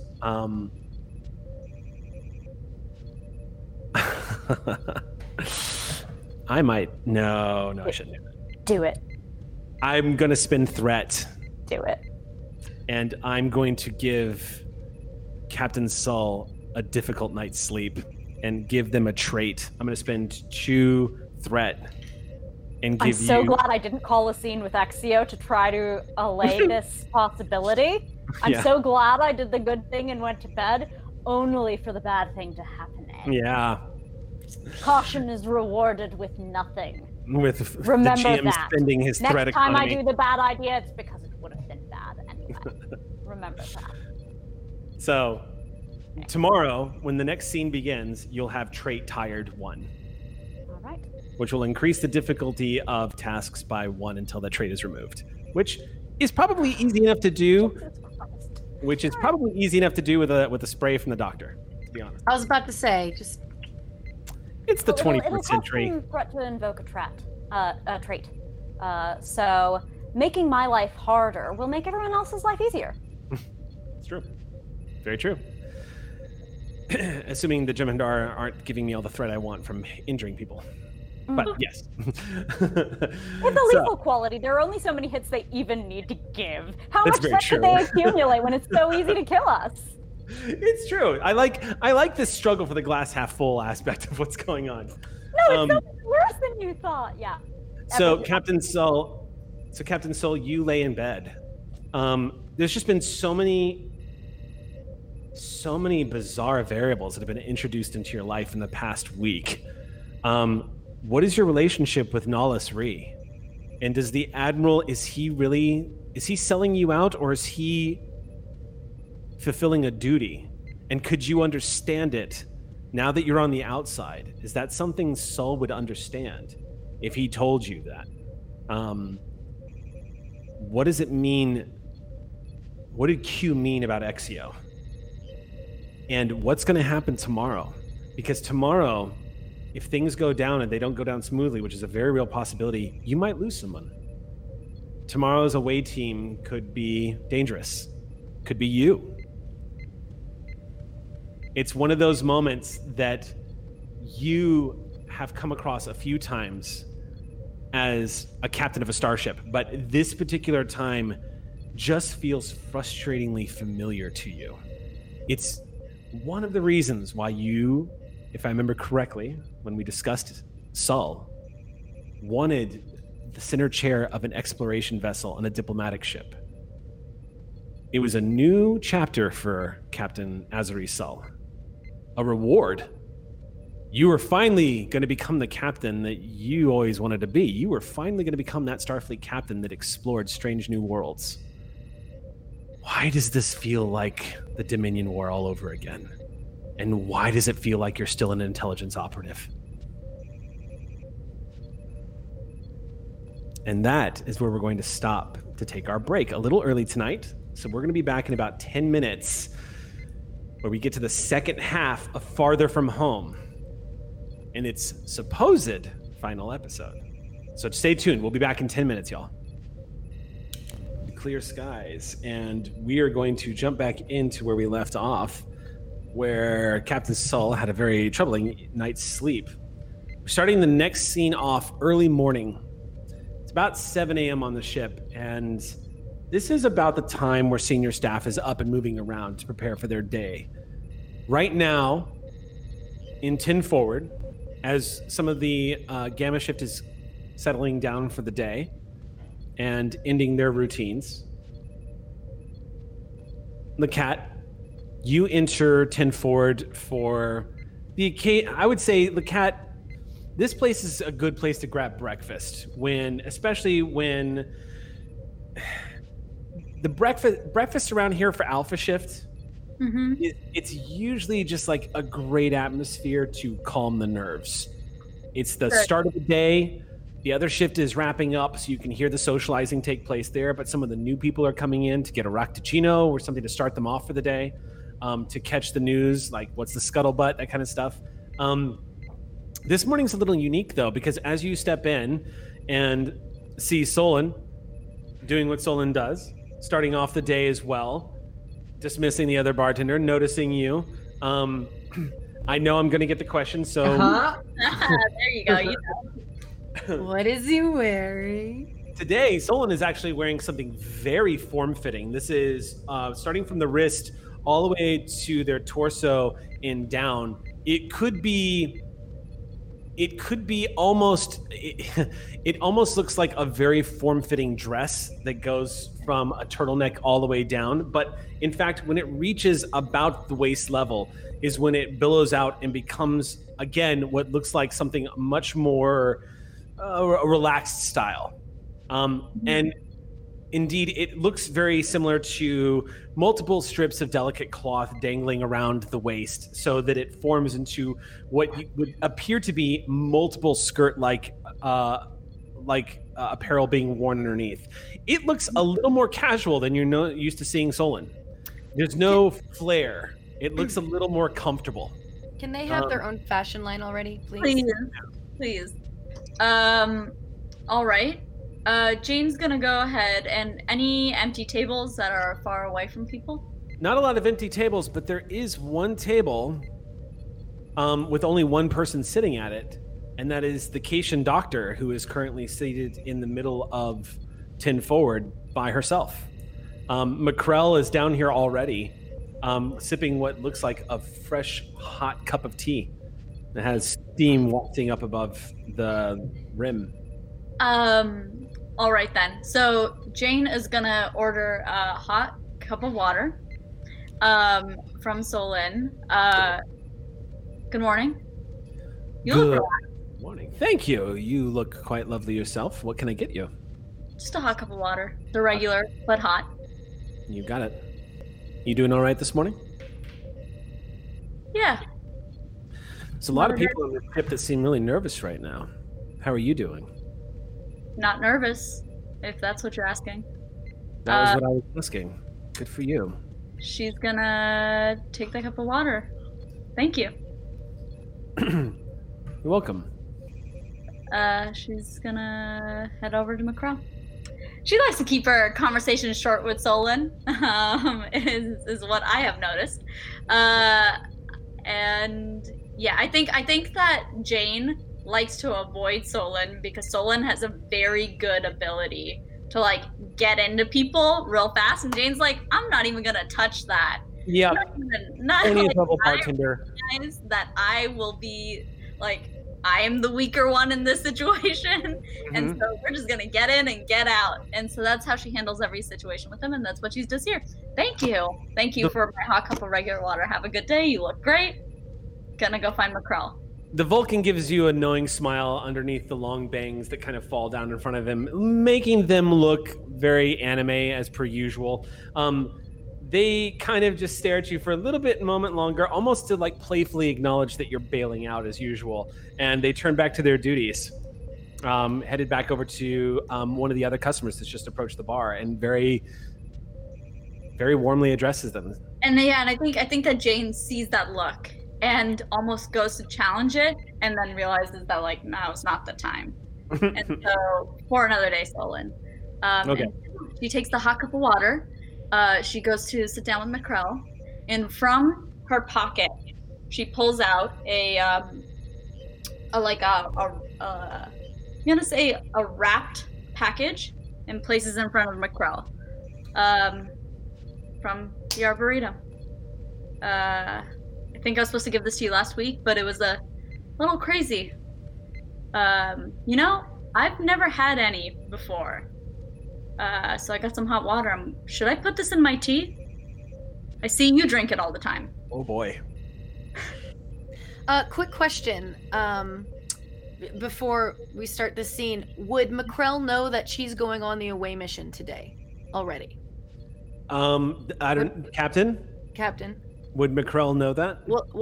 Do you know, like, am I aware that I'm going on the away mission with you today? Yes, you've been briefed. Okay. We can assume that, like, various briefing for what's happening tomorrow happened while we were all working for hours on end. It probably slipped that, like, tomorrow is a time that exists. Excellent. Then, Lacat, you notice that Macrell is not drinking her usual tea. It's chamomile. It's chamomile. Huh. Okay. What is the normal tea?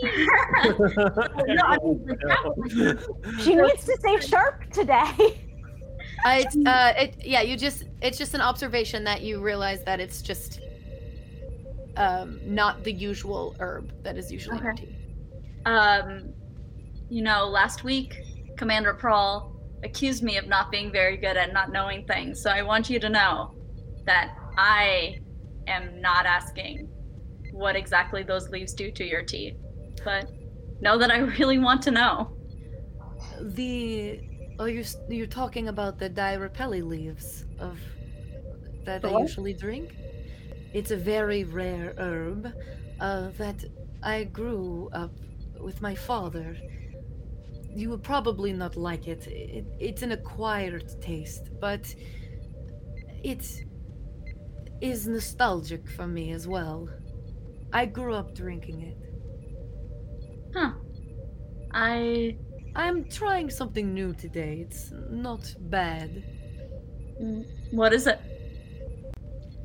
Do you like to...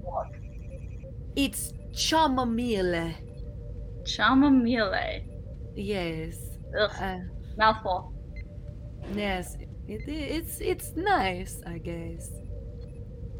Yes, well, here's to today's away mission. She holds up her hot cup of water. And I clink it. May we catch a changeling. Yes. In a very humane way.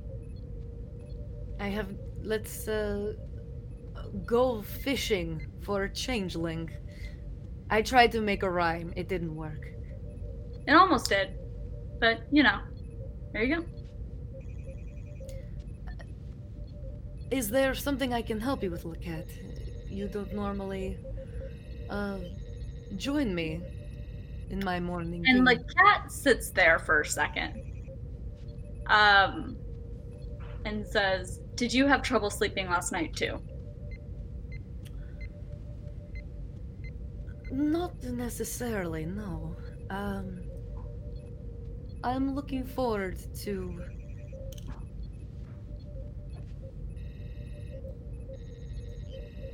doing my duty today.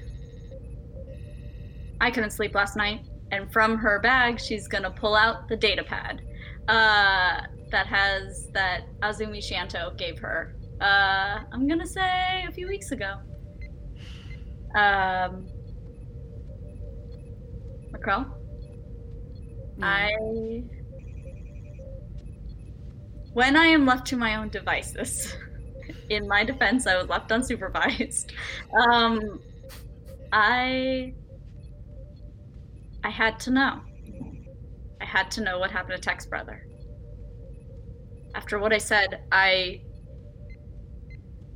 I don't know how to make things right. And so I thought maybe this was the way. I haven't read this yet, and I'm kind of scared too. Will you read it with me? Of course. I actually know exactly what is on the report because I was the one who gave it. Excuse me? And she's gonna flip open that report right now that she's been so scared to read, and she's gonna check and see if it is by Macrell. I will tell you exactly what it says. Okay. I'm assuming you're looking for his reason of death.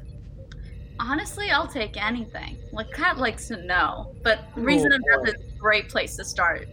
Here we go. So on the file, it says, under Reiku's file, with deceased, and it says,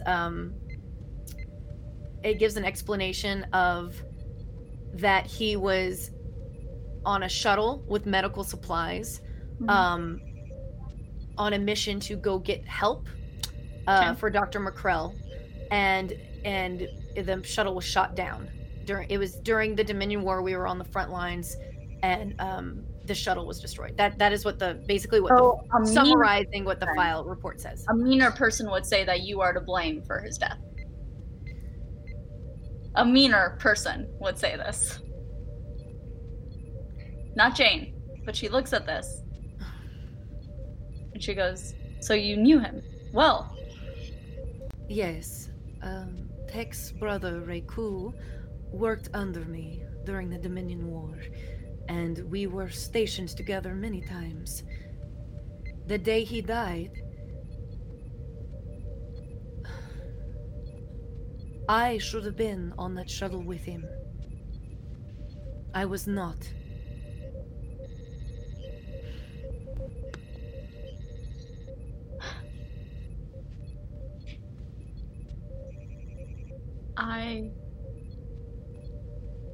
How often do you think about it?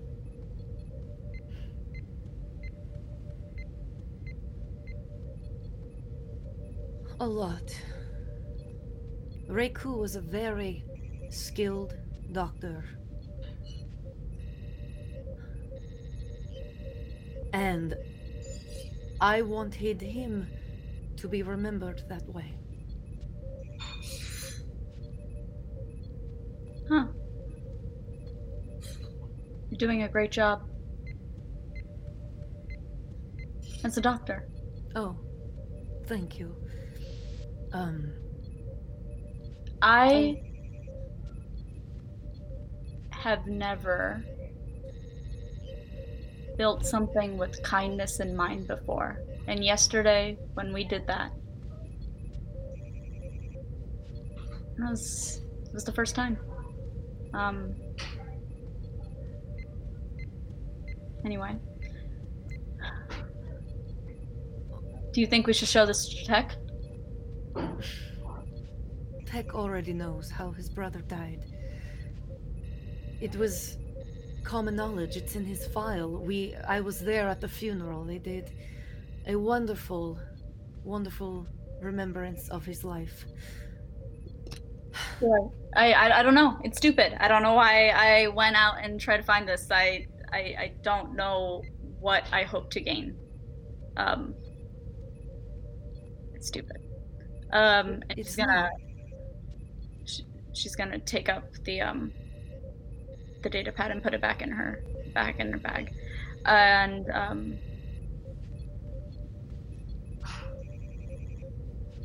I'm sure you must think about the Dominion War a lot still. Every day. Ever run into those kind of memories stick with you? Yeah, you do. Is this your first time running into a changeling? No. I didn't have many interactions with changelings, of course. Mostly on the medical side, I was dealing with the injured. But I saw what they did. What their commands did to everyone. The fact that yesterday you and I adapted the technology to cause the changing less harm is an admirable thing that we can both be proud of. Because in all honesty, I could have cared less. Me too. And as a doctor, that is not a thing to say that I am proud of. I know that your kind also suffered immensely.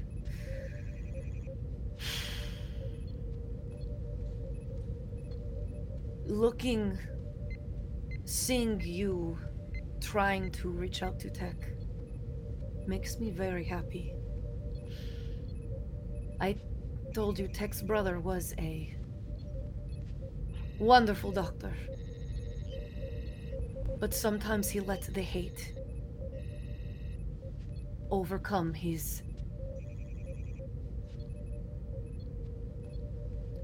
oath to heal.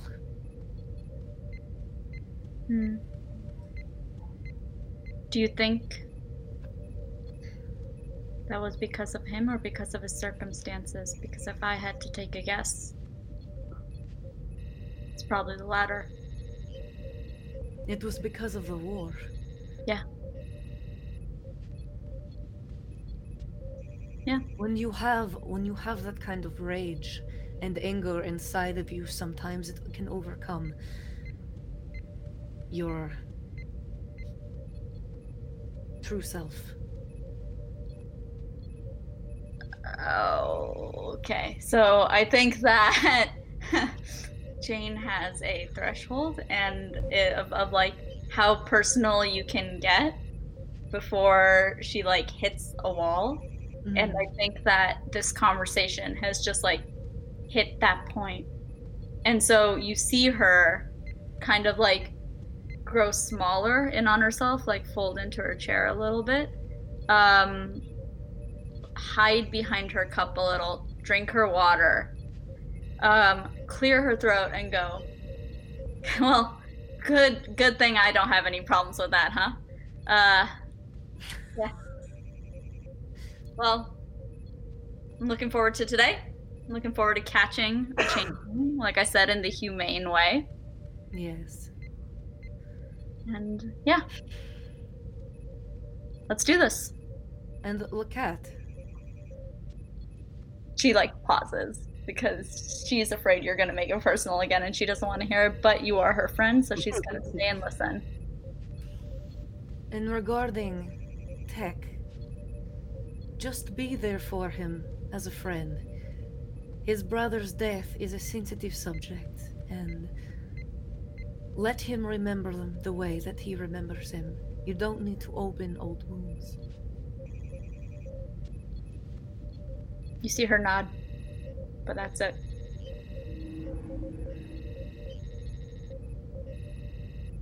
Okay. I'll see you later. I'm finishing my tea, hot water, since you won't let me have any of those leaves. Oh, wait. Oh, so just so I'm aware, what leaves did you put in front of me in the back? Oh, I gave you some of the leaves from the arboretum that like you have me grow. Mysterious leaves. Or they're my leaves. They're my... your leaves. Okay, that's what I was like. The Direpelli leaves. Got it. It's one of those things that appears in your inventory, and when you mouse over, it just says mysterious leaves. Mysterious leaves. Do I double click this? Do I really want to know? But she's like, also like, I have so many things that like figuring out what Macrell's crazy leaves are is not. Unfortunately, Cat, because you are a Cardassian and you are suspicious by nature, I'm going to need you to make a command insight check. Yes. And Macrell. Yes.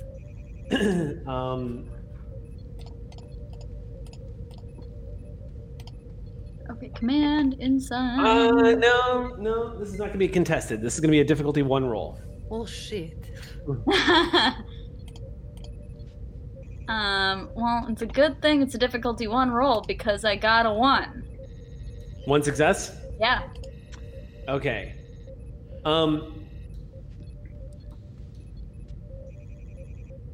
It doesn't occur to you until after you've stepped out of step 10 forward with your tea. And it's about that moment when you're moving down the corridor past all the Ox crew that nod to the lieutenant as she's making her way towards the turbo lift. As always, during this hour and during the duty shift, the corridors of the USS Ross are usually filled with crew taking on their duties and leaving their duties at the same time. So you're hearing a lot of conversation, people greeting each other, wishing each other luck for the day, checking in, that kind of thing. It's enough to get lost in for a split second. It kind of like, again, just like the tea, kind of just soothes the nerves to see the family of the USS Ross doing what it is they do, what they're out here to do. A bunch of the civilians moving throughout, a couple of people nodding to you. A few people you recognize from the betting pools. And as you approach the turbo lift and you hear the standard chime of Yeoman Shanto ordering senior staff to report to the bridge, as you get into the turbo lift with a few of the other officers that are going to various parts of various decks on the ship, as the turbo lift begins to close, you can't help but feel like Mackrell just told you, please don't dig any further. Oh no! And Jane sits there and thinks, that last phrase that she said to you when you left, it seemed so polite at first and obviously to take care of Tech, but as the doors close, you realize, no, Mackrell was actually telling you, leave this alone. And Jane, in her mind, as she stands in that turbo lift, thinks, damn it, the only way to get me to do something is tell me not to do it. And so no one's around to hear the way she curses under her breath. Right before the turbo lift doors close, as this is occurring to you, you're shaken out of your moment of realization as you look up with the tea in your hand. And your brow furrows as you cock your head to the side. This is all just happening instinctively. Because for a split second, for a fraction of a second, running across the corridor, you hear the gasp surprise of people as a glitching hollow matrix materializes what looks like a very large geese running right across the corridor, which vanishes immediately, causing people to go, what the? He just like scrambles right across the corridor and then vanishes. And the doors close as everybody in the turbo lift leans close and like, what? And he goes, shh. Up on the bridge. Yeah, Jane's got no words. She's got no words for once. Up on the bridge, senior staff is gathering in the briefing room. Asmi Shanto is there, standing just a few feet behind you, Captain. It takes a few moments for senior staff to arrive. Not too long after senior staff assembles and takes their seats, the door opens, and stepping into the door, looking very uncomfortable, is Sprack, followed by a Vorta and 2 Jem'Hadar, along with a changeling, Lee. Everybody enters the room. So, Lakat, this will mark the first time you've actually been in the same room with them. This will mark the first time you've been within like 5 feet of them. Cool. You see this Vorta. Cool. Like, immediately see this Vorta flanked by 2 Jem'Hadar soldiers. Oh, no. And I'm assuming we're all in. It's senior staff, so we're in there as well. Yes. What's up, Exio? I just want to clarify something. I was under the impression that the Vorta and the second were in brig at the moment. Were they not under house? They aren't brig. They were currently under a close quarters arrest. So the fact that they are there, I suppose, rationalizes the Kleros check I just blew through. No. Hold on. So I was assuming that for this operation, you're going to want everybody who was involved in the operation. If you don't want that, then they're not there. I do, and the Vorta and the second were not invited. Okay. I had the first give that order to the second when we split. Because the Vorta isn't there going to be involved in the operation because the Vorta is themselves a non-combatant. The second is being dispatched to keep guard on the Vorta in this perilous environment full of non-Dominion officers. So we should roleplay that then, because Lee is going to want to know why the second Jem'Hadar warrior is being restricted from combat. Mm-hmm. So no Vorta in this room. No, so we're gonna rewind a little bit because it looks like there's an alteration to the scene. So before we set this up, Good, then I'll rewind my chorus. you're going to have to to explain that to the changeling, Captain, because the changeling is going to show like the Vorta. You're right, that's easy to dictate. Yeah, easy call.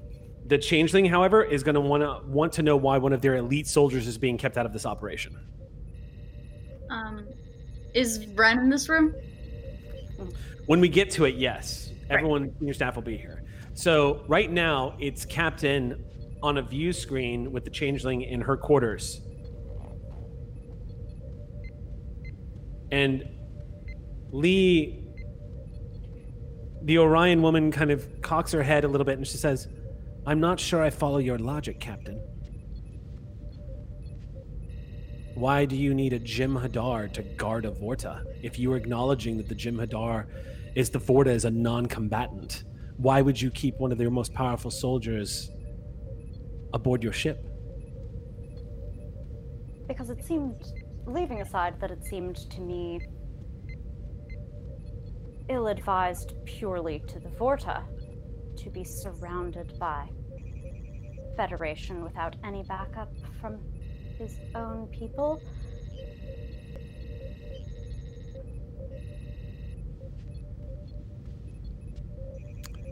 The Vorta will do as I tell him.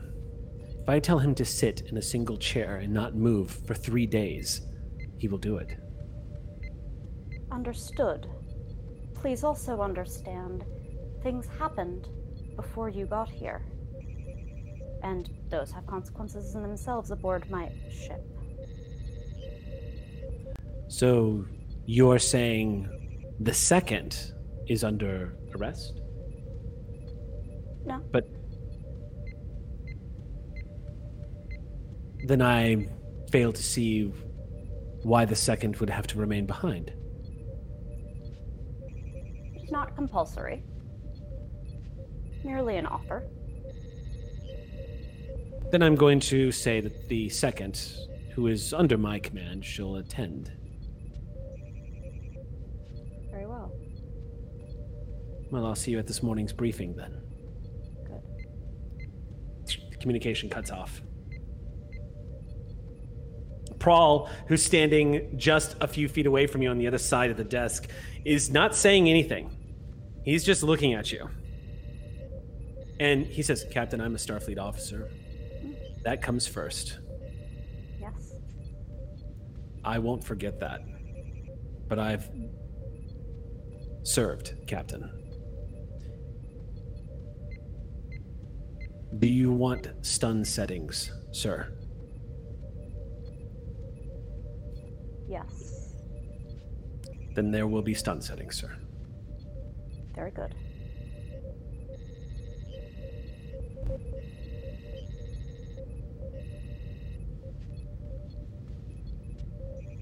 Yes.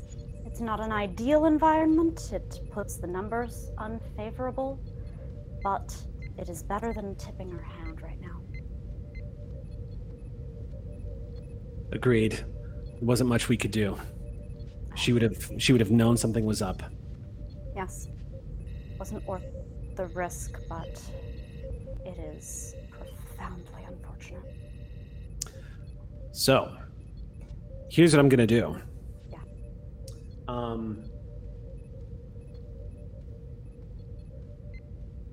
As we head into the meeting, just to set the task, to Jem'Hadar, because the circumstances are the threat of the circumstances have increased, because you guys are about to go into this scene, I'm actually going to award myself one threat because of this Jem'Hadar that's being included in the scene now.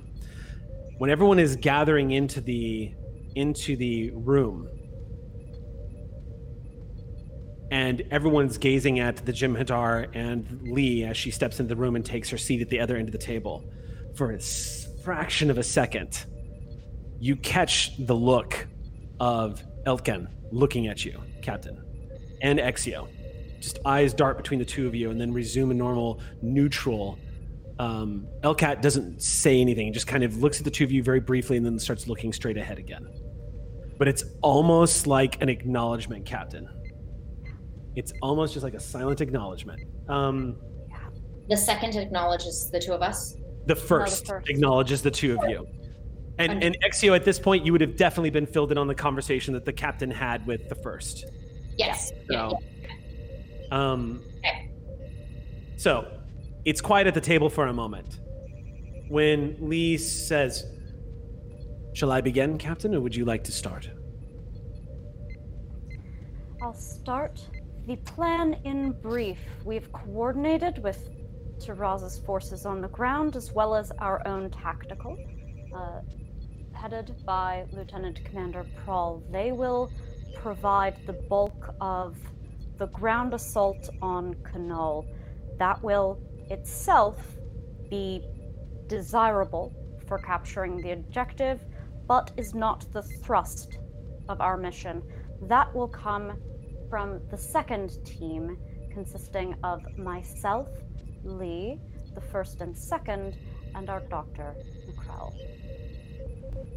That team will be in a small craft for a stealth insertion into this point here while the ground forces have diverted away all guards. It will provide us our best shot at infiltrating quietly and taking out Kanal under minimal guard. We have further spacefaring concerns with the USS Ross. I cut my eyes to Prahl real quick. But those are secondary to our own objective and mainly to ensure the security of the insertion team. Is this concern related to the Nausicaan raiders that have attacked the USS Ross, Captain? Among others, there are too many ships in this area, and although I think we have cowed them somewhat, if they ever remember strength in numbers, it would not fare well for us, particularly from small craft. For that reason, we have independent contingencies. She nods slowly. Prahl is glancing at you at the table, Captain.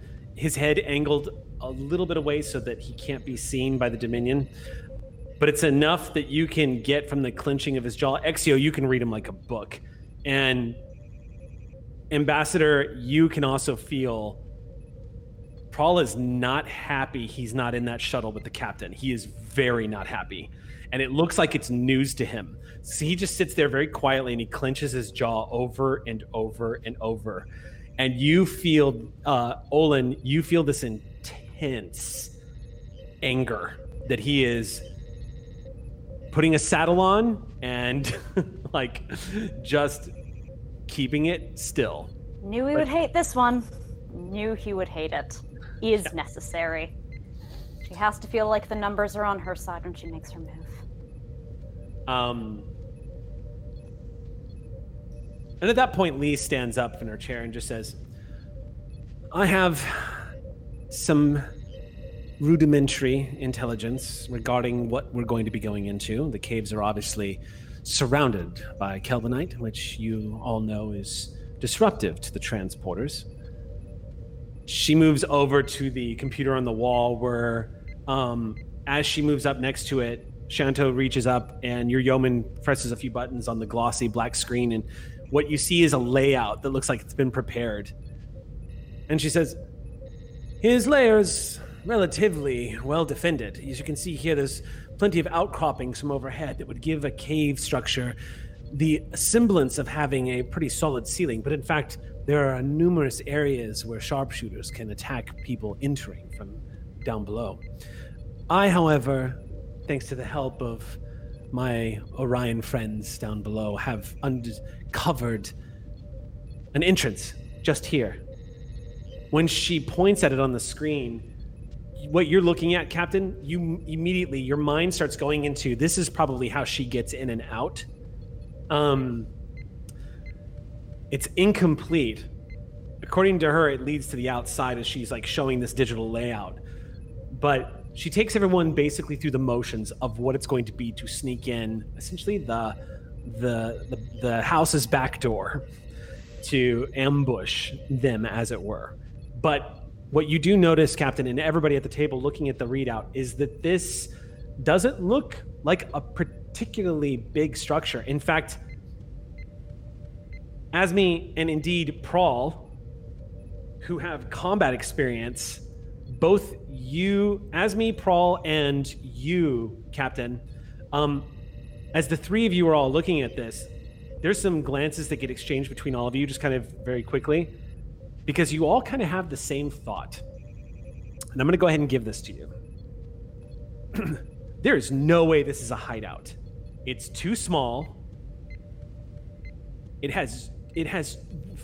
looks a little too exposed. There's really nowhere to set up inside this thing. It looks like a pretty pathetic attempt at trying to find a good ambush spot is what it looks like. And anybody who wouldn't know any better, you're looking at this and Captain, I'll give you this much because Azri's been through it. You look at this and you begin to realize, oh man, she thinks I'm an amateur. Good, it's working. Yes. Excellent. Because you guys, thanks to Exio's amazing role, this changeling, this founder, thinks she is in total control of the situation, and that is very clear from what she's presenting you guys up on this board. Looking at it with I just want to maybe possibly add a few bits more possible information in there. Yeah. Since I was on base for quite a while and roaming around and taking the lay of the land, and I have a pretty clear schematic in my brain, do I know the areas that she is showing right now? Do I recognize it? Yes, you do. What do I know that space actually is that I can tell the captain later? This is not far from Taraz's hideout. Yeah. I've made the Zazrit mistake twice so far.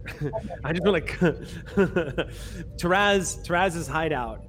It is not. This has a very similar layout. You've seen the cave structures like this before. Yeah. This is not far from that cave structure. Okay. Yeah. Okay. I'll digest that. Okay. Looking at it with a technical sense, can I get the sense of any particular locations in this ambush point where I might expect her to make the move? Like, where's our nice blind corner or our dog leg, or like, where's she gonna do this fuckery?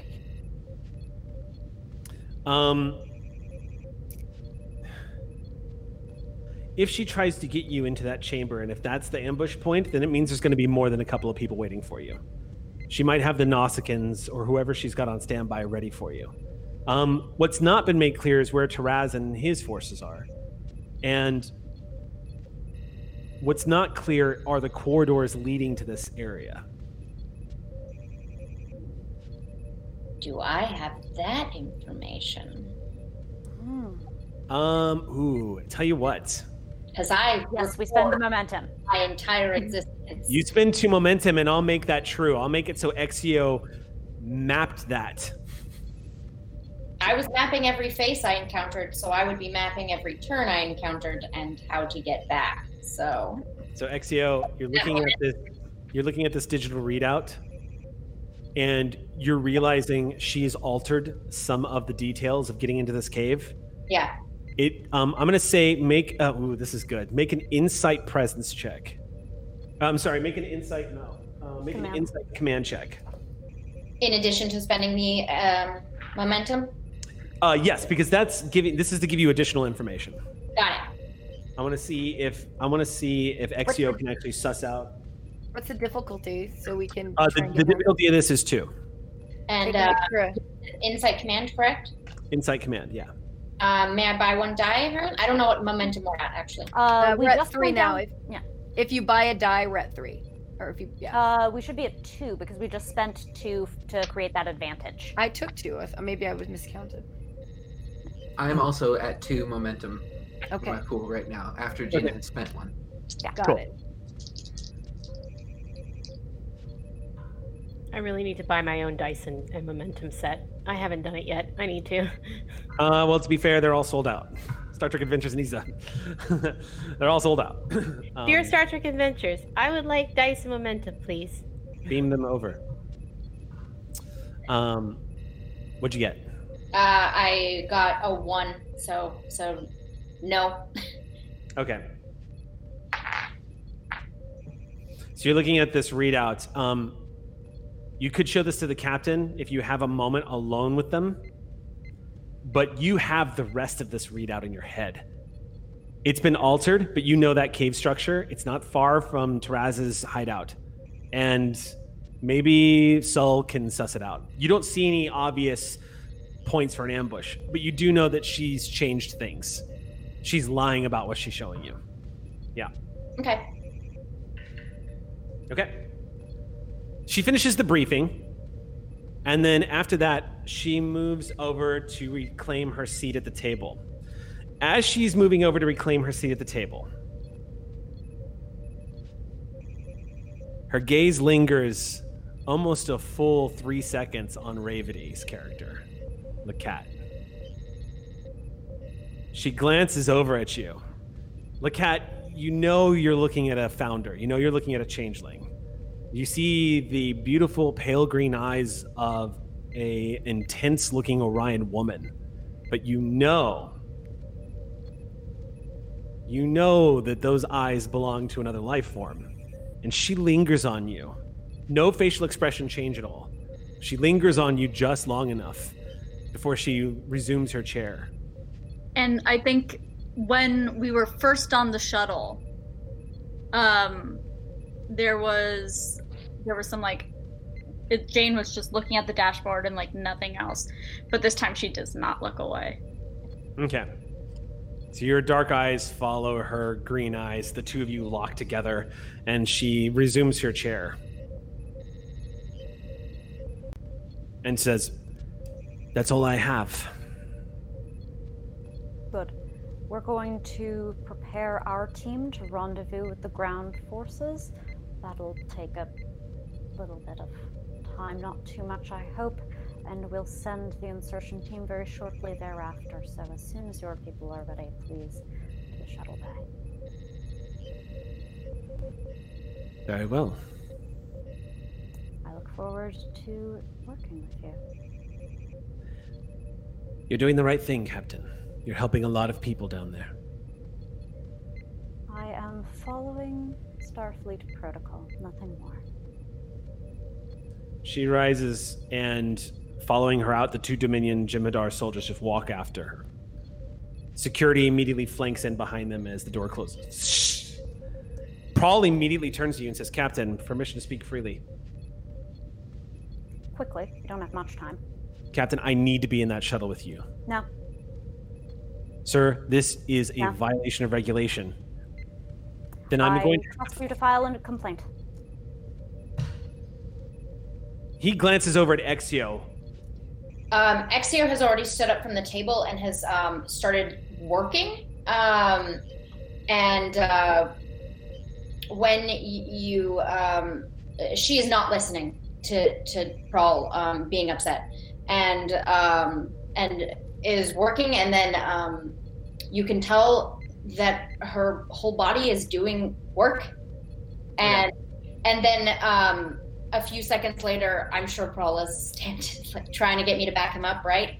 Yes, he's looking at you like. Does he make a sound? No, he just glances. Okay. He very obviously shoots a glance at you, waiting for you, like he's expecting you to back him, like he's expecting you to fill in the gap here. Yes. And half a second later, Exio looks up and goes, "I'm sure I don't need to tell you that was a false hideout. I have the actual schematics, and I a hologram emission of my viewpoint walking through those tunnels. This is my version of the events." You see it upload into the hologram, into a 3D version of what you just saw on the screen, and it begins to rotate slowly, center in the table.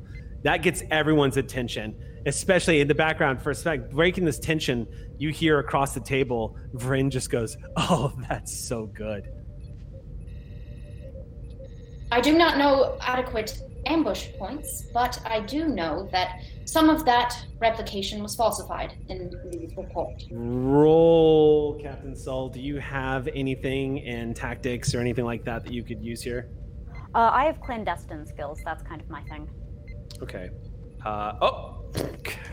Prawl certainly does. I'm going to set this at a difficulty 3. Mm-hmm. I'm going to make this a insight security check. Prawl can spend momentum too. Do you want him to spend momentum? I think this is important. We have 2 left, but this is important, I feel. Okay. Yeah. May I assist in a way, not in aiding of that, but helping him with specifying my program for him to sort of get the proper angle to make a proper assessment with the model that I made. Okay. I'll let you use a command roll to assist. Okay. Okay. So 3 die. And so you, Exio, you're going to make a presence command check here. Okay. All right. Here we go. Come on, Prawl. I made you for this stuff. Show me what you got.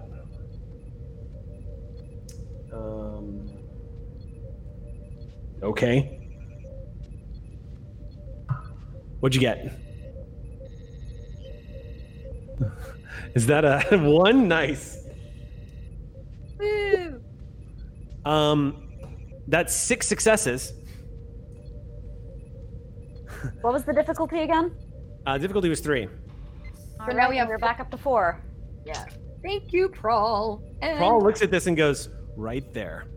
That's where she's going to do it. And he points at one of these corridors. He's like, this is the best point to do an ambush. It's a good 20 meters before you actually even get to the chamber, Captain. If you had followed this plan, it's very likely you would not have made it to that chamber alive. You see this outcropping in one of the corridors. The corridor widens up enough to the point where you can actually see some of the ledges that she was talking about actually look like they exist in one of these corridors, but they're not big enough for people. Instead, what's very likely, as you hear Prawl saying this out loud with that many successes, he just goes, I bet you anything.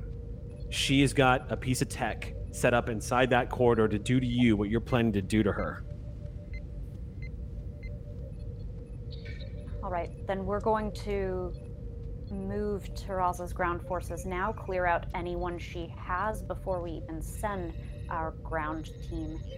Frankly, I think Guz can clear up space as small as that chamber in a few minutes, put full comm jamming on our ship and on our small craft. Don't let her communicate with them in any way.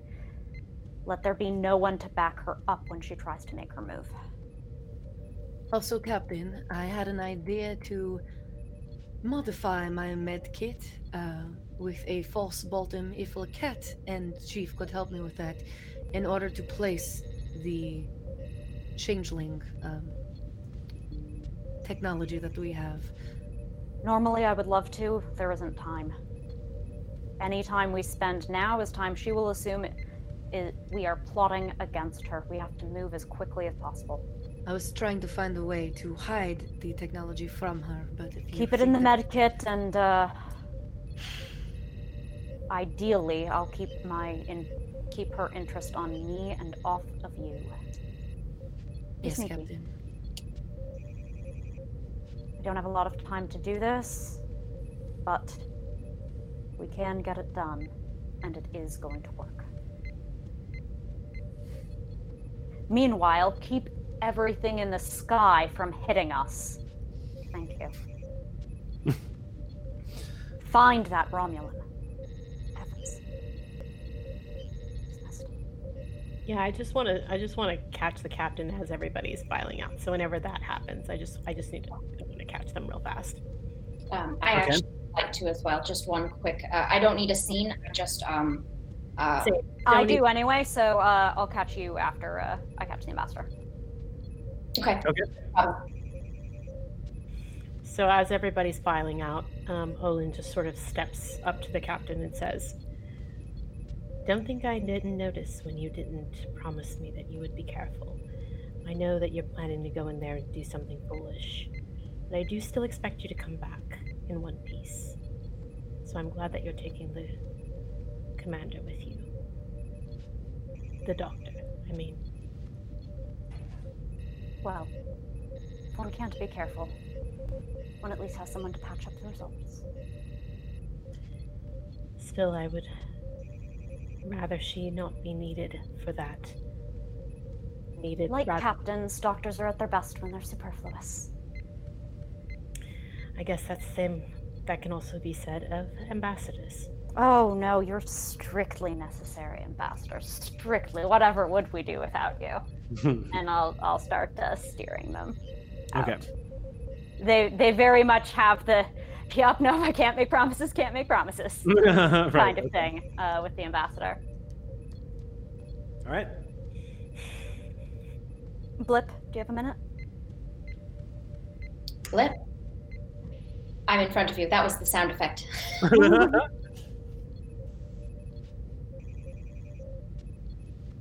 If this goes bad, don't go back to 105 or any of them. Take care of getting the Vorta back as quickly as you can and make it out to Shackleton. It'll take them a long time to get a new captain to this, and in that time you'll be able to demonstrate your own potential with this crew. Shackleton is critical. Don't get wrapped up in all of this. I won't even pretend to disrespect the idea that you, of course, would have thought that far ahead into your demise. But I'd really prefer it if you didn't. So would I. I rather like living. Me too. Besides, so many things to teach you. So many things to learn from you. Not ready to give that up yet.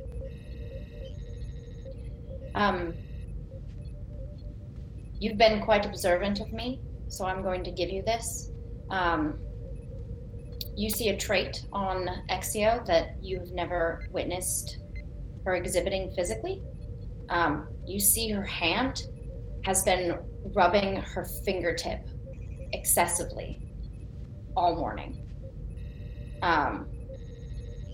Nothing more than that. Just a physical activity that is not typical of her. And that is the only thing different about her that you might notice. And she goes, well, before you go, if you don't come back, you might want those things back. A little incentive for you to come back, as I need someone to hold these. Far be it from me to deny you your luggage. Always your suitcase, Commander. Everyone needs baggage. Don't collect too much. Just thread them out. It's about Orion-sized. That's a lot of baggage. And they just stretch up their whole height into it. You might be right. Take care of them, Blip. Take care of yourself. See you on the other side. I'll walk out. I go find Lieutenant Prawl. Or Commander Prawl.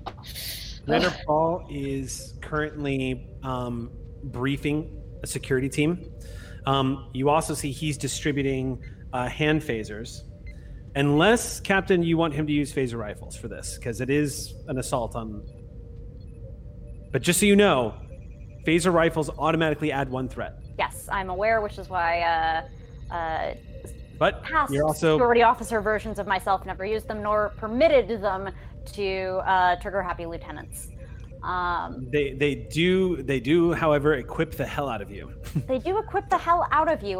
No, it's going to be hand phasers in part because if this works according to how Sol is planning, that ground team is only going to be cleanup for what Taraz is bringing in ahead of schedule.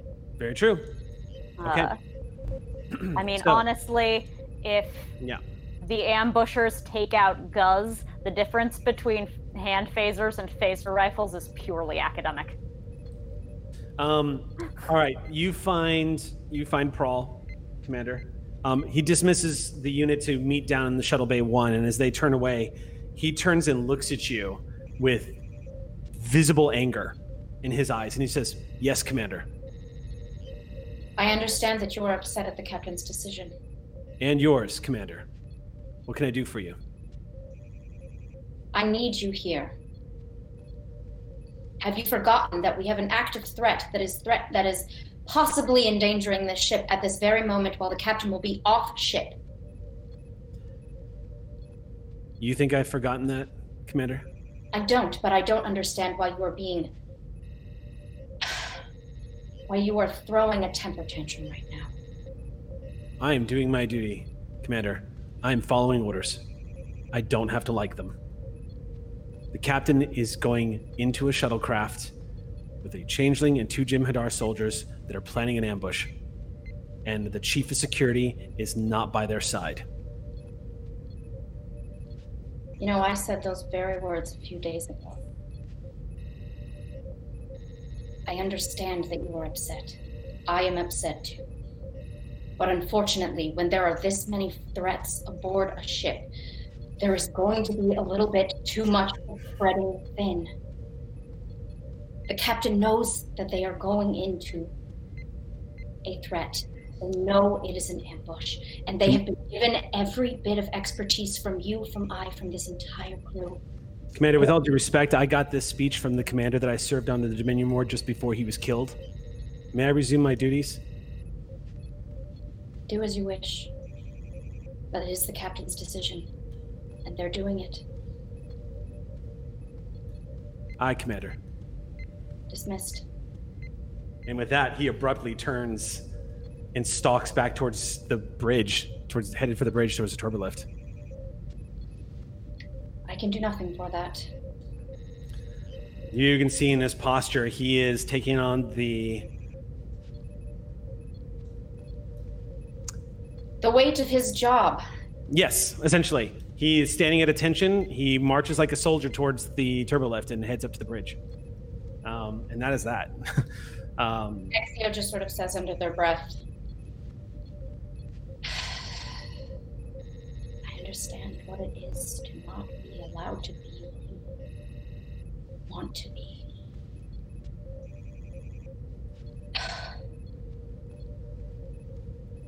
And continues about her day, which is going to be quite a full day. Here we go. Who's piloting your shuttlecraft, Captain? Do you have Vren?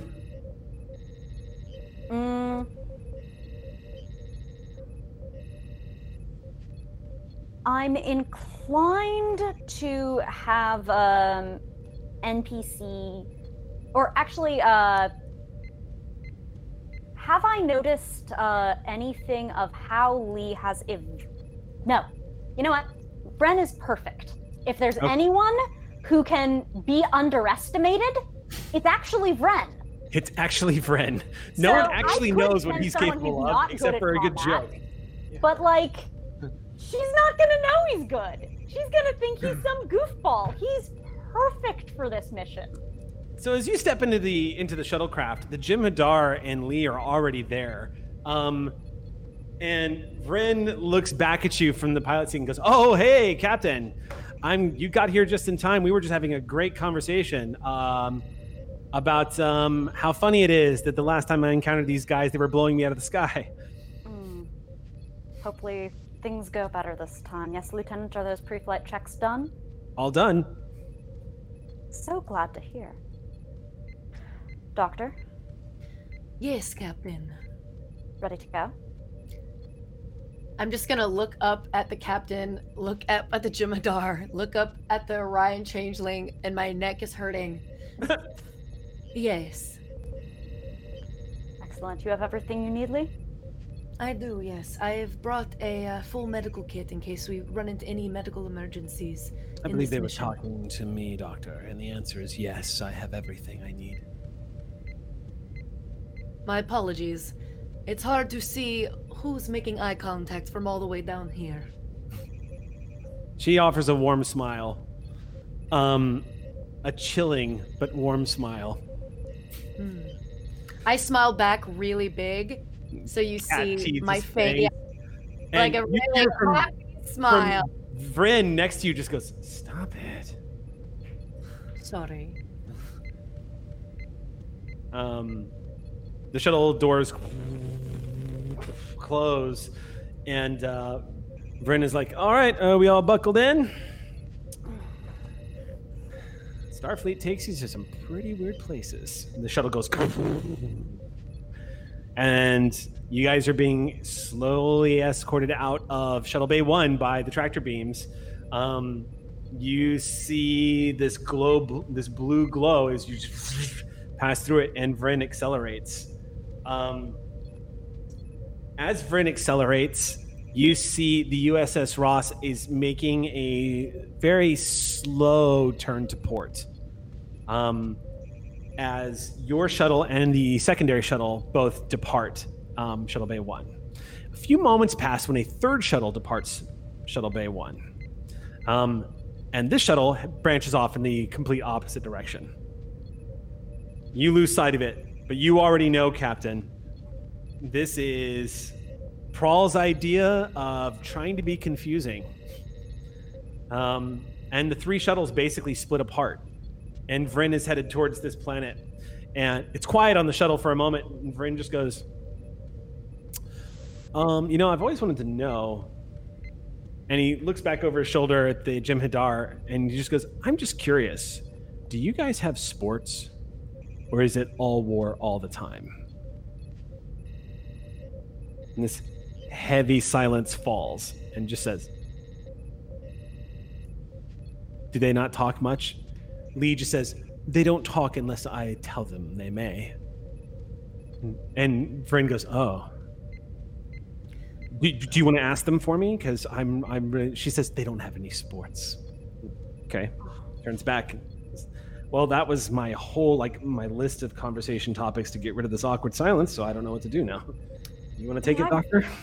I think the sports would be quite a danger to any competitors, friend. After all, victory is life. Oh yeah, that's a good point. From my understanding, their sport is war. Hell of a sport.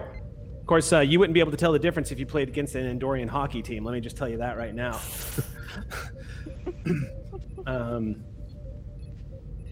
Don't they have a whole position just for getting into fights? I think I heard something about that.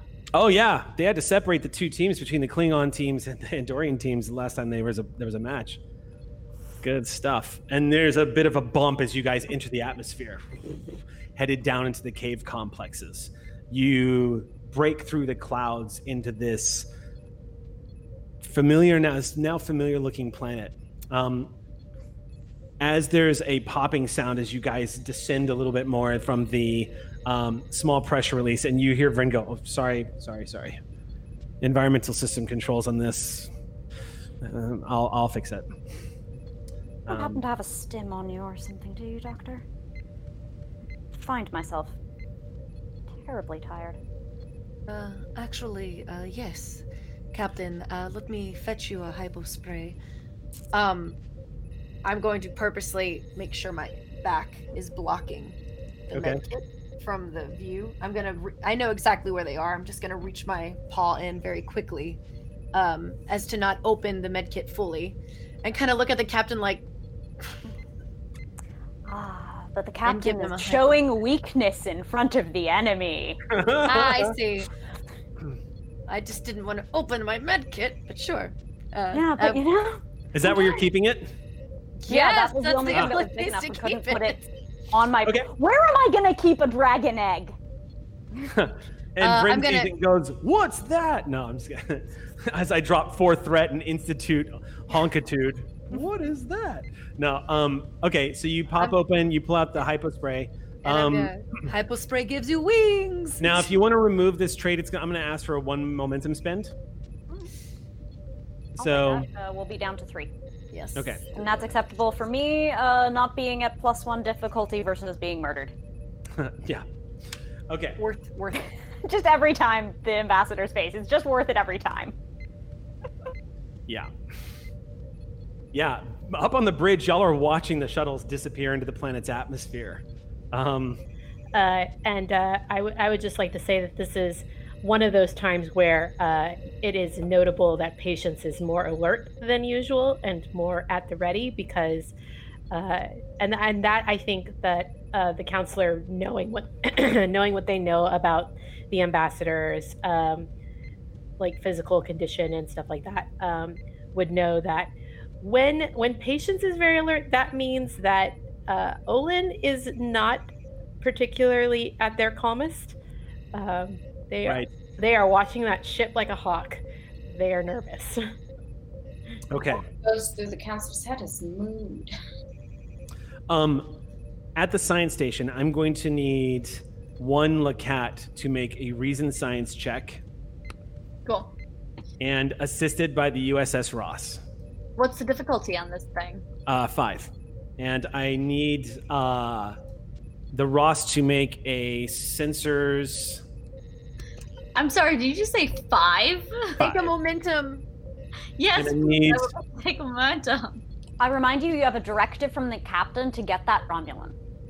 Yeah. 5. Okay, so the Ross is going to roll sensor security. And is this a and am I also running sensor security? So can I say I'm using my sensors focus? No, I'm sorry. The Ross will roll sensor science. This is a sensor science check. I mean, do you have a sensors focus? yes, I have a sensors Yeah, focus. and you can use that. Yeah, absolutely. Amazing. Also, don't forget you can also burn a value if you. I mean, it's okay. for that directive. If I get to use I my think you're going to need to because I'm rolling holy butts tonight, and both of those rolls. I've got a 5 success on these 3 dice because with my sensors focus, I got a 3, a 2, and a 7. So 4 successes plus 1, 5. Go ahead and roll for the Ross. I think they did. I already did, and I rolled once. Oh, you rolled none? when you gave me the ink okay. roll, and then rolled again, and both of them were failures. Let's do assisted rolls after the primary roll, just because Okay. the assisted do you rolls want me to don't do it count again, then? unless the primary the assisted rolls don't actually count until the primary roll happens. Okay. No, we're gonna let that roll stands. No, I just Yes. rolled a critical success. Sorry, you're over already. So 5 successes though is enough to succeed. Great. Good. It's not what you were expecting to find when you were doing a sensor sweep, Lacat, but your trained eye and your ability to spot irregularities in sensor detections using the powerful sensor suite aboard the USS Ross. Something catches your eye and you steer the sensors right back to where it's kind of like a double take. Think of it like that, like a ship-wide double take. Yeah. You're pretty sure, without certainty, you're pretty sure you detected what would appear to be transporter signatures somewhere down on the planet in the vicinity of where they're headed, which, by the way, contradicts what you guys know about how Kelbonite makes it very difficult for transport. Everything you know about Kelbonite. Absolutely. Except Lee was into that transporter bullshit right at the top before Sol suggested an alternative plan. Yes. Lacat to Chief Tech. Go for tech. Tech? Yeah. Exactly what are the effects of that Kelbonite on transporters? Well, it just makes it difficult to transport. I mean, we can't get But not along. impossible, is that correct? Well, difficult enough to claim it impossible. What are you suggesting? He would like to see her data that she's gotten in to him so that he can see that there's transporter shenanigans happening down on that planet. If you want to spend for obtain information, Ooh. I'll let you ask a question. I would first like to share this info with Tech. Sure, you've shared it with Tech. He's got it.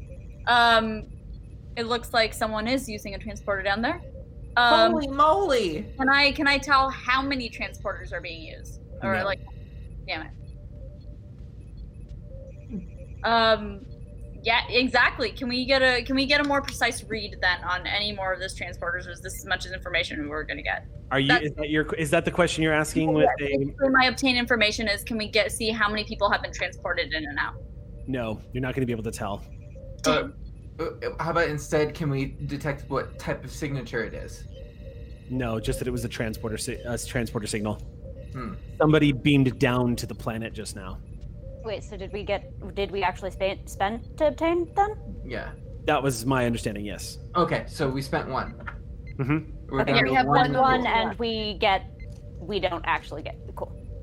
Okay. Correct. So we don't know. Tech, I'm going to also alert Commander Paul about this, because this seems like a pretty beach, all things considered. Well, he's not going to be happy. And absolutely not. But I think that if there's anything you can do to get a more precise reading on that signature, you should absolutely do that. And then I would like to alert Commander Prawl, and then I would like to see if I can get any sort of understanding from like my sensor scans, like any more precise information. Lakat, the only way to gain more information. Yeah, if there's a way to like read, like, because they beam down from the Ross to the planet. So if there's a way to read that that transporter like signature on them still, if that lingers. No, there's no. So just to expand upon the answer to the question, you're not going to be able to tell who beamed down or how many beamed down or where they beamed down. Yeah. You just detected a transporter signature. Damn. With the original scans that we had made, did we determine the Kelvinite, or we were just told that? No, you determined that it was heavy in Kelvinite, yes. Which plays havoc and makes it all but impossible to beam with transporters. Are those of us that are on the bridge witnessing this happen, is Jane being loud enough to hear? No, I think that Jane would be discreet about this until she tells Prawl, and then Prawl can decide if he wants to tell other people or not. So she tells goes to Prawl, Lakat to Prawl. You know what? She's gonna walk up to him. Prawl, you can swivel around in your chair. He's about 20 feet away from you. I think that she wants to be discreet, so she's gonna walk up and go to him. Prawl, I have something I need to show you. It looks like we have detected a transporter signature. Someone is beamed down. Tech is doing everything he can to figure out anything about who it was or what it was, but this is all we know. Good. Lakat, he nods and says, okay.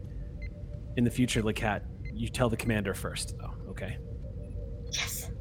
Sorry. I needed to know that I was doing something, but... You are, and thank you for telling me. I'm going to get on this right away. Yeah.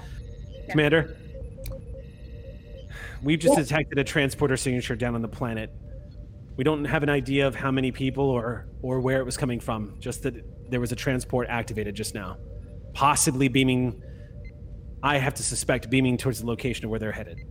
Of course. Excellent. This information cannot be relayed to the captain as we have jammed all communication. However, it is excellent information. Right now, yeah. Olin shoots a look over at. Sorry, let me interrupt just real quick.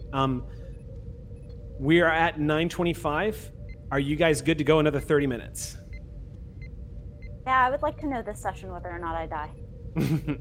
All right, so we're going to push to 10 p.m. tonight. All right, so what were you saying, Aki, before I interrupted you? No, at all. Olin looks over at the commander really fast, kind of shooting a glance over to her. And I think they're going to stand and sort of move to maybe a slightly less obvious area of the bridge, and then they're just going to kind of probably check a console really fast. They want to know where the Vort is. That's just a quick, you don't even have to roll for that. The Vort is in his quarters, under guard. And with that knowledge, they go back and sit down. That's all they wanted to know. They wanted to make sure the border was still where they're supposed to be. Board is still in his quarters. You're muted. You're muted, Aki. Trust but verify. They're headed to the turbo lift. Yeah. Okay. What were you saying?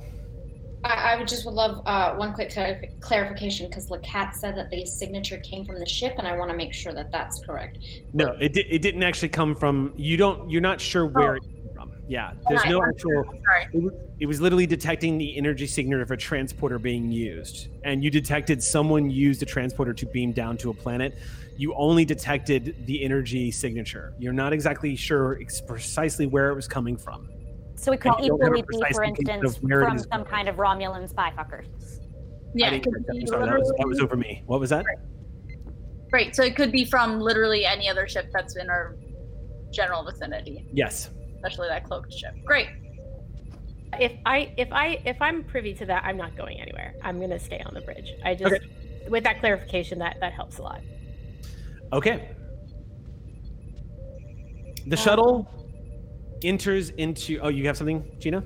No. It just would have been continuing to talk to Prawl about this, but if you've got going, go for it. Prawl looks at you and just shakes his head, like he's giving you this signal of like, what can we do?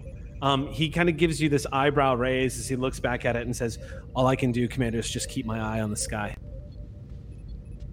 I think there's a lot more than you can do at this particular moment. I think there's quite a lot that you can use your perfect expertise and exact right energy at this particular moment to aid in this scenario. Where, if you were going to beam down to the planet, would you beam to? I guess that would depend who I was and what my mission objective was. Pretend you're the cloaked vessel. Where would you go?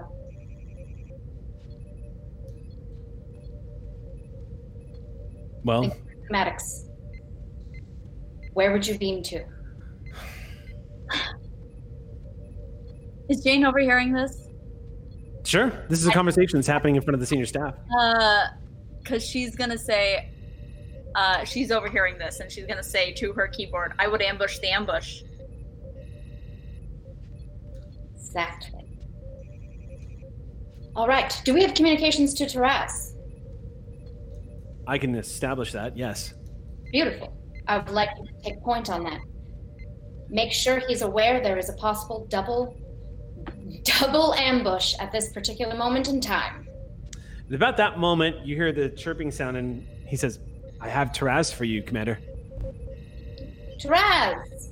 Up on screen, you see this Orion literally just loading what looks like an energy cartridge into, if you're not mistaken, a Klingon disruptor rifle. He just slides it in, goes, and then he twists it as it activates, and he goes, yeah, Commander, what can I do for you? How is the assault on the chamber going? The assault on the chamber? Yes, it was my understanding that you were to go ahead before the captain was to touch down. Right. Yes? The assault on the chamber hasn't begun. Well, in that case, you might need to split forces. What do you need to tell me, Commander? What I need to tell you is that there has been transporter signatures detected beamed down to your planet.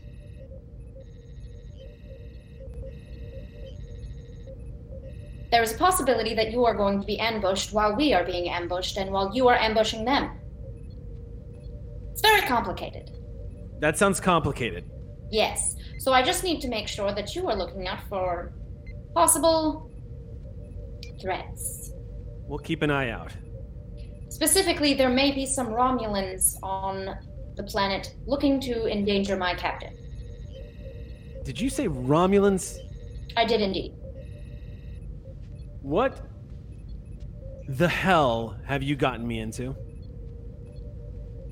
Precisely the amount of danger you have possibly brought upon yourself. Great. Well, this was fun. Indeed. I'm gonna go. Yeah. Cuts off. Just kills the transmission. And you even hear there's a noise from Prawl as he just goes, "What?" Well, if he'd stayed on a little longer, I could have given him more precise information, but I suppose a smuggler's going to do what a smuggler's going to do, and hanging up on people is one of those things. And meanwhile, in the shuttle, y'all are currently finishing what could be described as a very skillful dash through narrow canyon walls, through caves, through outcroppings, till you touch down at a outcropping you've never been to before, Captain. It's not like anything in the Terrazas cave, but it usually sets down. It's nothing like Exio brought back from the intelligence report. But as the shuttlecraft sets down, Lee immediately stands up and says, I hope your Starfleet sensibilities don't get in the way of ending the lives of some disreputable people today, Captain. They won't hesitate to kill all of you. We act in self-defense, and we have stun settings for a reason. Shall we? You see, Vren stands up and goes, stun. Slides it into his thing. Looks at you, Doctor, and says, all right, let's go be, I don't know, whatever. Stunning. Let's go be stunning. I like it. Stunning. Yes.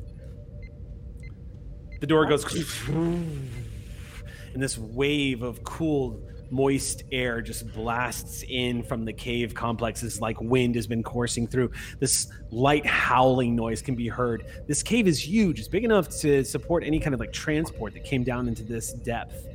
But as the door opens, you can see it's dimly lit with those rows and rows of cave lights that kind of line corridor walls. And in front of you, you see 3 branching corridors vanishing down into the darkness, where you can only see the neon glows of these checkered-like lights descending into these cave complexes. Out of curiosity, because I have night vision, and as well as one of my talents is keen hearing, where I can detect like faint sounds, distinguish tones, stuff like that. I'm going into full like radar, sonar. I want to, yeah, exactly. If there's 3, is there anything that I can distinguish differently between the 3 corridors and like, or hear anything at all? Without having you to make a roll, I can tell you that from where you're standing right now, those corridors look exactly the same, sound exactly the same. Okay. It's literally just 3 open doors. Got it. Just be aware that I am on alert. Okay. Everyone steps out of the shuttlecraft. And it's at this point, Captain, that you would notice that the Jem'Hadar do not have their Polaron rifles. They have not been returned to them. So one of the Jem'Hadar, the second, turns and looks at one of the security officers and says, will we be given weapons? And the first says, we are weapons. Victory is life. The other one just nods and says, victory is life. Victory is life. Life is victory. You see this kind of side glance from Lee. She looks at you for a moment with a small smile on her face and then begins to move forward, flanked by the Dominion soldiers. And when they start reaching the 3 outcroppings of the cave, they kind of begin to hunker down into, as you would say, stealth mode. Everyone begins to move out. Lee picks one of these corridors and immediately starts moving down the corridor on the far left. I'll take point and let Lee have my back. Okay. The first, you notice when you take this, Lee nods to you, and when she takes point or when you take point and Lee gets behind you, you see the first nod to the second, and the second, obeying the chain of command, falls in last behind Vren. Vren doesn't look particularly comfortable with that, but just nods and says, glad you got my back, and then looks at you, McCrell, and goes,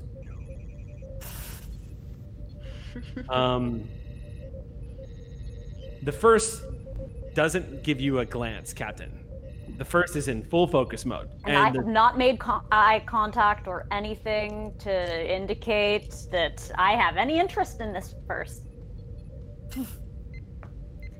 I will put all my focus on Lee and let Lee call out the directions, but yes. being on point, being stealthy.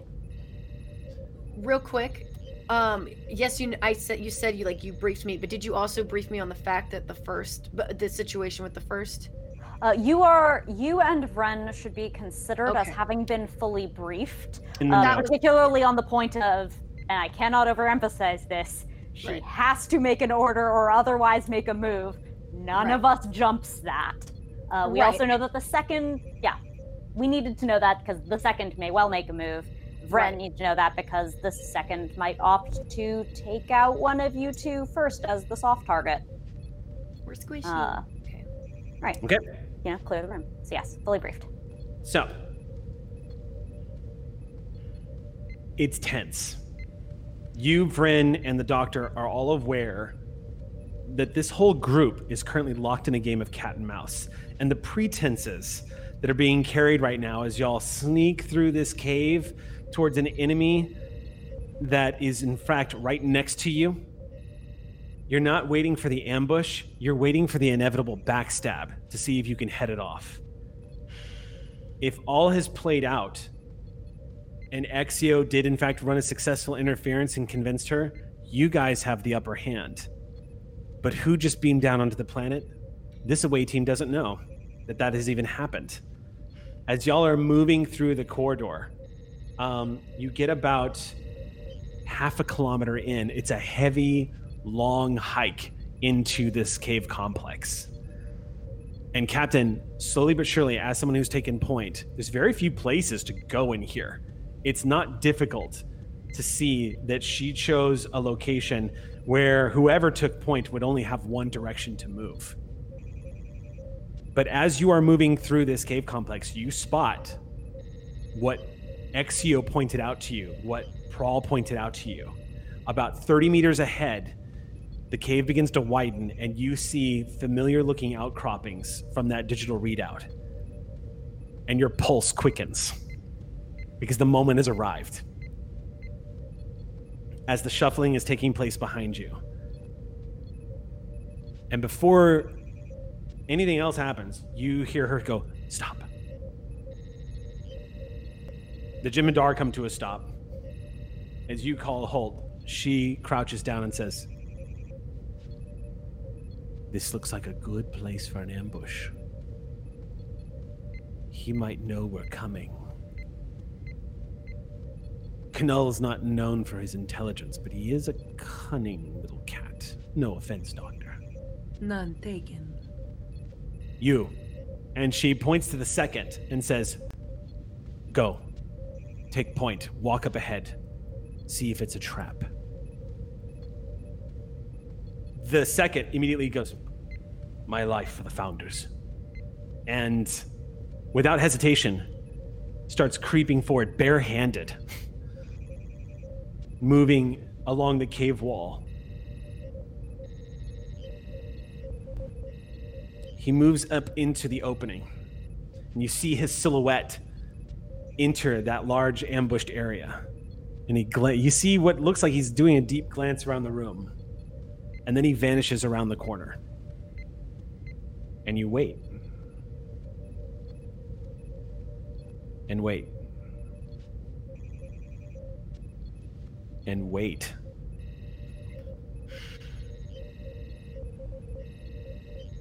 And then a few moments later, you see him reappear. And he gives a hand signal. The first says, "It is clear."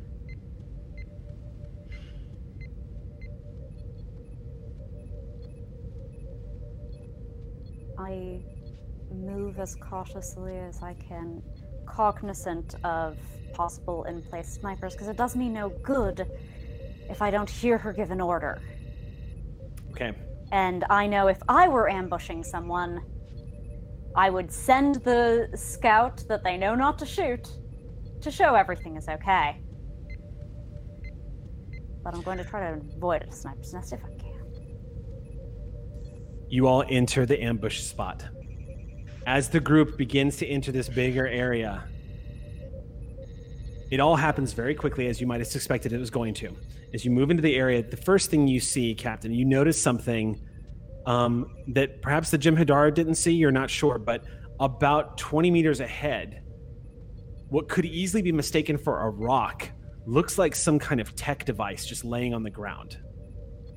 It does have some of the sand, the cave sand, like kicked up onto it, but it's not trying. It doesn't look like they're trying to hide it. Whoever put it there, it doesn't look like it's meant to be hidden. It looks like it is being laid out, because if it's a trap, it is a poorly laid trap. That's the first thing you notice. The other thing you notice about this particular device is it looks like it's just outside the combat zone. If this is going to be the ambush spot, this is on the other end of the cave.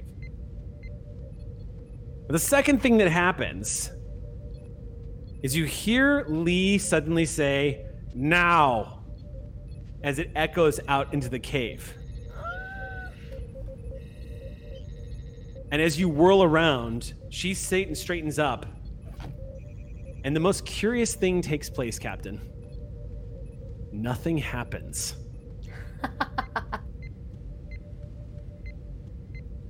And in that small beat of a second, when nothing happens, you see her facial expression shift. And for that split second before all hell breaks loose, you realize she, as a changeling, is experiencing what could accurately be described as shock and surprise. Authentic confusion. And then she goes amber, and we're in combat. And you are in melee range with this changeling. However, before this happens, before the initiative, before your turn begins, there's one person in this group that knew both sides of what was going on and had a single-minded objective with a single target in mind. And as she shouts "now" and nothing happens, the next beat is followed by the first pulling the hand phaser out of Vryn's grasp and vaporizing the second in a single, and you see this red arc slice across the air.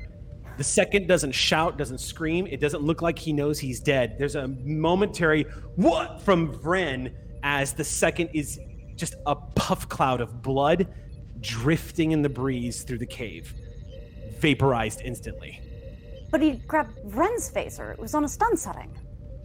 It was. He swapped it. Son of a bitch. All right. It Future was. Soul. This is like the thing where time kind of bottles down and dilates, and like Keep you in notice mind- things, and then it's future. Keep in mind, you can spend you can spend an action, your maneuver action, to set your phaser. Yep. And he turned it to kill in that one moment. Yep. With the thumb, Get just knocked fired it, shot, and killed. Um, And now we're in combat. So, Yeah. Sol, you, because of the nature of this fight, you actually have initiative right now. Oh, I would love to have initiative. I would love to have initiative. We don't. You can pass it to somebody else if you want, but I'm not going to allow it to be Vryn, and it can't be the Jem'Hadar unless you want to spend momentum to keep the initiative and hand it back to the Jem'Hadar after this round. No, I want to give it to Macrell? we'll get the stasis, but she actually has not yet committed a crime. I do have cat-like reflexes, though, so I can at least protect you if needed. During the first round of combat, if I have not acted, I can take a minor action on another character's turn and put myself between you and her. You are the captain. Make a call. Yeah, I would love not to surrender initiative right now, but I don't have enough. This would be a diplomatic crisis. I do not have adequate evidence of a crime.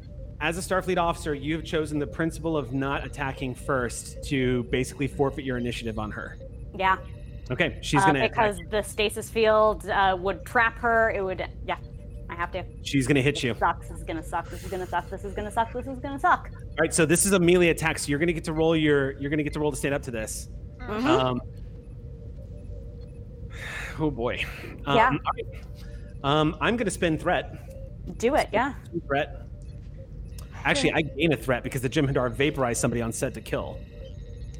So, but I mean, he just attacked somebody, so I get that threat. So, okay. So, spend the threat. I'm going to get that extra die. Mm-hmm. I'm going to roll daring plus security. Yep. Okay. Go ahead and make your roll. Yeah. Tell me what you get. The difficulty is 1.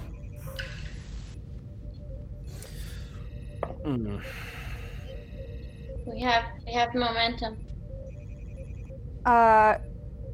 It's not the best use of it, to be perfectly honest, because what Macrel, as a trained fighter, will see is that Sol is big and Sol is tough, and Sol clearly never did martial arts. That they were that kid who's like size was a danger to and like didn't do it so that they wouldn't seem like a threat. They are not actually a melee combatant at all. So that's 2 successes from Sol because they rolled. 1. Sorry, because I'm not rolling in my focus. So that is that 2 doesn't mean anything. She's gonna hit. She's always gonna hit, y'all. I hit you and I gained 3 threat because I crunched that difficulty. Yep. Okay, here we go. Yep, it sucks. It's just gonna suck. It's gonna suck real bad. And I don't have enough momentum to avoid injury. Okay. It's gonna suck real bad. It's gonna suck real bad. It's gonna suck real bad. This was. We never had a better plan. Don't give me that face, Ambassador. So we tried to have a better plan. You had the option for a Han shoots first moment, and you were like, "Nope, I'm Starfleet. I ain't doing that shit." And I am reaping the consequences of my actions, knowing this was always going to happen. But you know what I'm going to do though for doing that is you're going to get a milestone for that because that is definitely worthy of a milestone. Just get milestones. Okay. Yep. Oh God, I really was hoping we'd have more momentum right now. You have to live long enough to use it, okay? I wanted enough to avoid this injury. It takes 2, not 1. Okay. We're at 1 right now. So you're going to take 7 points of non-lethal damage. Yep. No. So I have no option to avoid that injury. So you're gonna get, and this is gonna be a knockdown, big time. So I can, however, ignore the injury using my determination. It means if I get hit again, I'm in deep.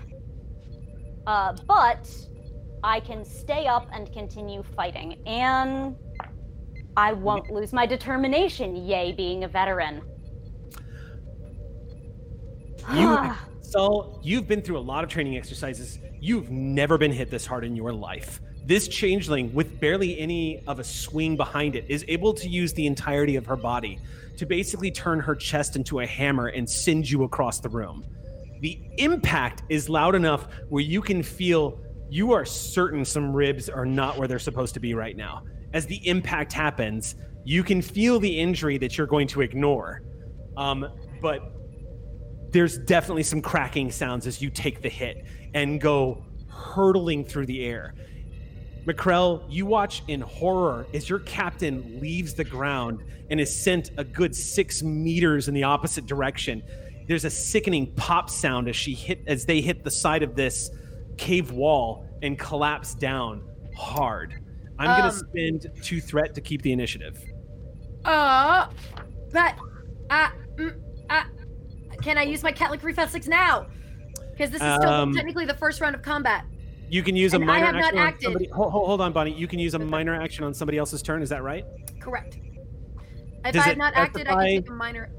Does it specify whose turn, or does it say anybody else's turn? I can take a minor action on another character's turn. This will count. So go ahead. What's your minor action? I'm assuming Vryn has more engineering experience than me, correct? And is aware of what our initial plan was. I'm going to kick the med kit to him, so he can now prep the apparatus and put myself between the captain and the changeling. Okay, that's going to be in front of you, so you won't be able to do both. Okay, even though Vryn is right there, I can't just like make sure he gets the med kit. Oh, in that case, it's just dropping the med kit. Yeah, basically, he knows that that's what we need to do next, but I'm also going to protect the captain. Yeah. She's going to hit you. Okay. So I would like to use my. Okay, So get ready. Yep. Because unlike the captain, the doctor really knows some fucking martial arts. I know who I brought with me. I brought Dr. McCrell. Dr. McCrell is much different in their skill set. So she's going to make an attack roll on you. So get ready. So you're going to roll. This is going to be a contested roll. Mm-hmm.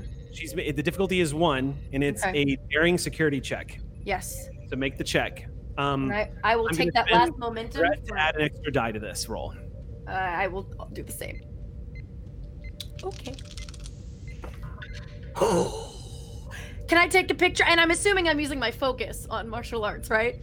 I want to take a picture of this. Okay. Just tell me what you got, because we're really short on time. 6 successes, 2 4s, and a natural crit. What would you like to do? Because you've got the hit on her right now. I'm tiny and fast, so if she's taking a swing at me, I'm just gonna duck completely and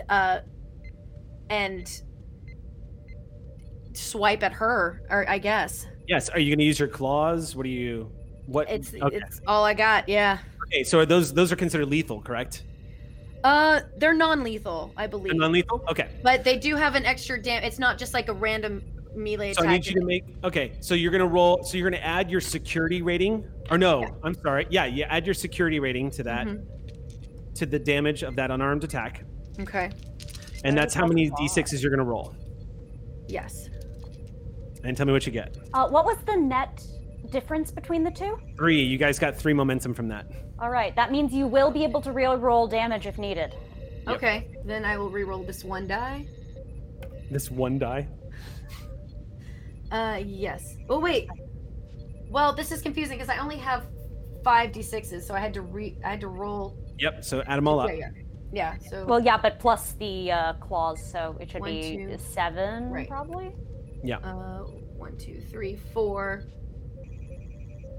5, 6. Yeah. So I have 6 successes, 2 of them which are effects. Okay, so that's gonna activate knockdown. Okay.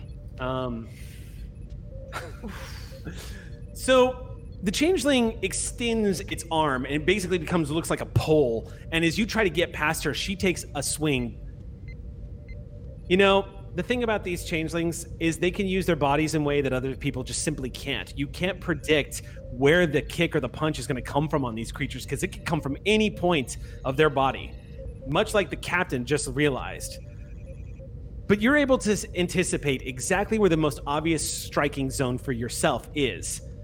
And in a show of incredible acrobatics and skill, you, who is capable of seeing it, watch McCrell as she's dashing towards the captain.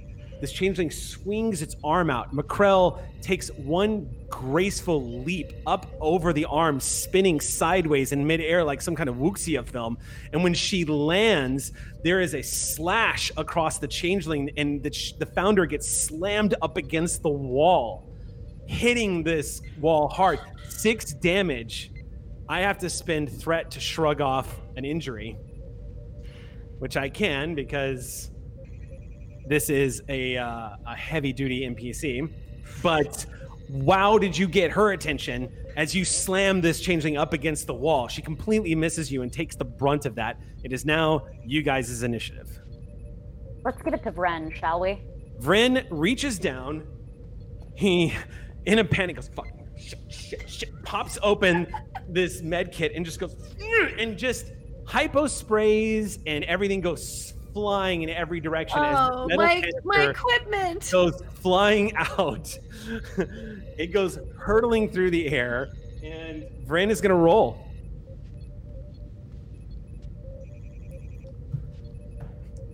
Momentum? That was wild. Oh wait, yeah. So we have momentum. Can we have 5 momentum? Have 2. 5. Oh wait, no. 2. It's the net difference in the attack. So we had 3. You spent 1 to reroll that 1 die. So we are at 2, except Vren is going to take 1 for an extra die. Yes, he Okay. If he has a value, he is welcome to use that as well. I'm going to let him use control. Yeah, okay, we'll use a value. Let's see. Or a directive of freaking do this, please. Yeah, I think the order here is going to Is call the operative order. Got so it. get 2. I'm going to get an extra die. He's going to make a roll. It's going to be control security. His security is pathetic, but his control is excellent. Okay, so I needed a 13 or better. I rolled an 11, a 7, and a 15. I had 2 successes from the determination spend. Total of 4. You see this thing hurl through the air and impacts against the side of the changeling. And when it pops off against the side of her face and hits the ground, it goes and slides open. And you all watch this ionic energy just immediately explode out from the device. Vryn, as this is happening in his adrenaline, is going to turn at that point, because this is his minor action. It was doing that. His combat action is he's going to turn and punch the first in the face. I briefed you, you son of a... My boy! He's going to hit. Let's see. Is he going to hit? Is he going to hit? He is. He's going to hit. All right. Oh, he is going to be scrubbing the shuttle bay with a toothbrush for so long. So you see something in Vryn that you've never seen before. The Andorian goes into a rage as the fear converts into pure rage. And as Vryn's terrified shout, as he opens this thing up, he drops the medkit and goes, "Ah!" Turns and slams his knuckles across the side of the first's face. And I'll give you the results of that in a second, because right now a changeling is currently screeching as this energy field begins to envelop her. And behind you, Captain, from the screeches, you can suddenly hear the concussive pops of grenades and energy weapons going off. You don't know what's happening down the corridor, but it sounds like hell has broken loose down here. And it echoes off the walls. It's deafening. It takes out everyone's hearing. Everyone is like, you're kind of crouched down as you're in the middle of a full combat zone. The next thing that happens is as the first takes the punch across the face, the first simply stares at Vryn and shoves past him. Just Vryn looks up at him and he goes, "Move," and shoves him aside. Immediately walking up to the canister, this electrical field begins to form around the changeling, and you see this electrical field begin to form around this amber pool that is now melted down into the corridor. It's spiking here and there. It looks like it's almost like it's trying to get out. And you can see every now and then, kind of like, you know, that scene in Terminator 2, for those of us who've seen it, where the T-1000's head is coming out of the molten. It's the same horrifying thing to see, where you see what looks like the sculpt of a screaming face come out of the amber and then sink back in as it's repressed by the energy fields.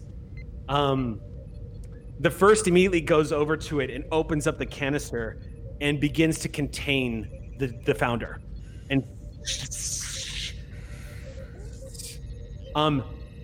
everyone's catching their breath. Macrell, you're at the captain at this point. Yeah, my fur is all raised, but I'm like trying to. Captain Stull has this light green blood trickling out of the side of their mouth. They took a devastating hit to the chest from this changeling. With collecting supplies off the ground, thank you, Vryn. I'm gonna collect what I can and head to the captain and see if I can get some kind of patch together for them, so they can get up and. Yes, this is a quick medicine check. Yes. What is the difficulty? This is going to be a control medicine check. The difficulty is 2. I'm going to use healing hands when attempting a control medicine test to heal, reduce difficulty by 1, so it'll be a difficulty 1. So this is literally going to remove the pain for now, Captain. So you're actually going to be the injury strike against your character is going to be removed if she succeeds. So go ahead and make the roll. Oh, she Take will. that last momentum. Macrell. 2 successes. So we That's get enough. 1 momentum back. So you feel the pain bleed out of your body as this hyper spray goes into your bloodstream, Captain. Oh, that hurt worse than I thought it would. Oh. Yes, as soon as we are back on the Ross, you need to head straight to Medical Bay so I can put your ribs back in place. Yeah, that'd be a good place for them. Yes. What's going on? What's going on? You see Vryn is back going, where? Stand down. Got my Lieutenant. phaser, Captain. Stand down. The Jem'Hadar finishes closing the case and seals it. And looks at you. You could have acted. Why did you choose not to? We needed the evidence. I do not think I will ever truly understand how it is we lost to you. Ideals give us power. And compassion gives us strength. And through strength we find victory. We should put that on a pillow, Captain. Vryn looks at him and just says,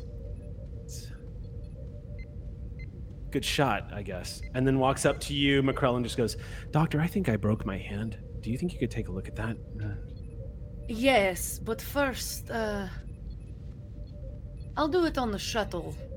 I need to you fly, so if you could, yeah. Yes, I'll fix your hand, but Thank you. a Don't- part don't of me put- wish... I just want to, as somebody who clearly knows how to throw a punch, Doctor, I don't recommend punching something that has teeth on its face. Yes. A I'm part gonna of me get up wishes I wouldn't have to heal your hand now, so I could... I feel like a little pain is a good punishment for your action, but here you go. And I'm going to bandage him up. While all this is happening, you see the Jem'Hadar securing this containment unit on the side. All things considered, this was a big build-up to a quick resolution. Why did the traps not go off? And That was where my were the next thing. I wanted to go and grab that thing that didn't go off and find out Okay. what the hell it was. You move over as you hear the unmistakable fire, energy fire from 2 conflicting factions not too far. There's no mistaking the rattled Gatling rounds of a Gorn's minigun going off in the caves of a few, like, not even 60 meters ahead. Mini Gorn. You walk over and you see this small device. It looks like you've seen one of these before. It looks like a hollow transmitter of some kind. Can I make I have my experimental technology focus. Yes, you could totally try to identify this. Yeah. Difficulty is 1. All right, let's go. Reason engineering, you feel like? Yes. Reason engineering. Oh, nice. Hey, that's 3 successes, so we get 2 momentum back. It's a Romulan hollow communication device. Perfect. Pocketing that. It's blinking.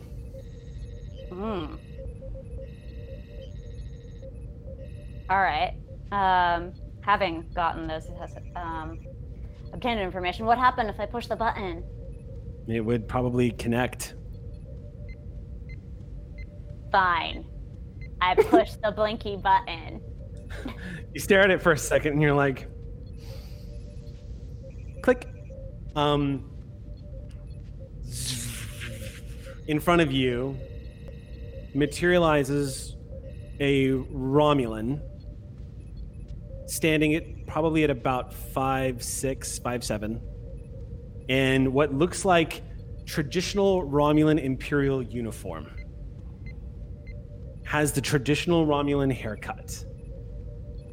The grays, the sharp, like, the sharpened, like, corners to the shoulders. And this calm look on his face. Looks like he's middle-aged, maybe for a Romulan, and in human years, to give you a translation, maybe in his late 50s. And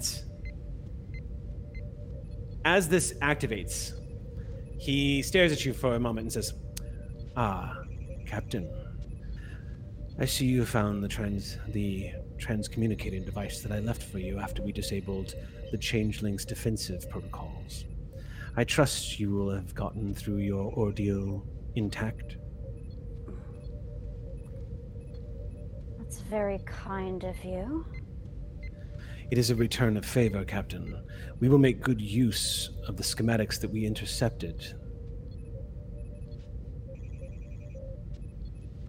I thought the Romulans already had those. We do. But not all of us were permitted to transmit these schematics. This will come in handy when dealing with certain traitors among our ambassadorial staff. But to more pressing matters, Captain. I understand you have one of ours aboard your ship. I am here to make a deal. Hand over Sorex. Give him to us, and we will leave the USS Ross intact.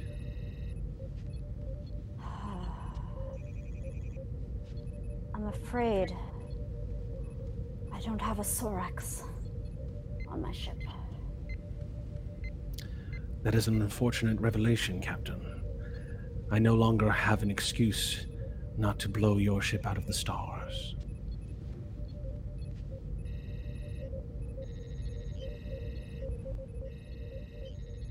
See you soon.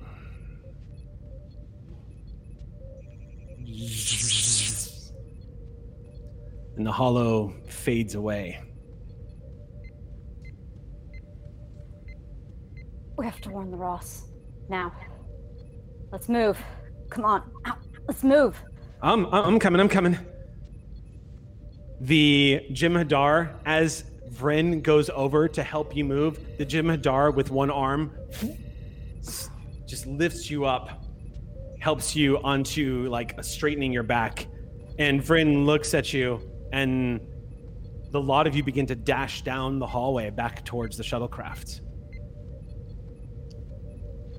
You all race back towards the shuttlecraft, getting inside.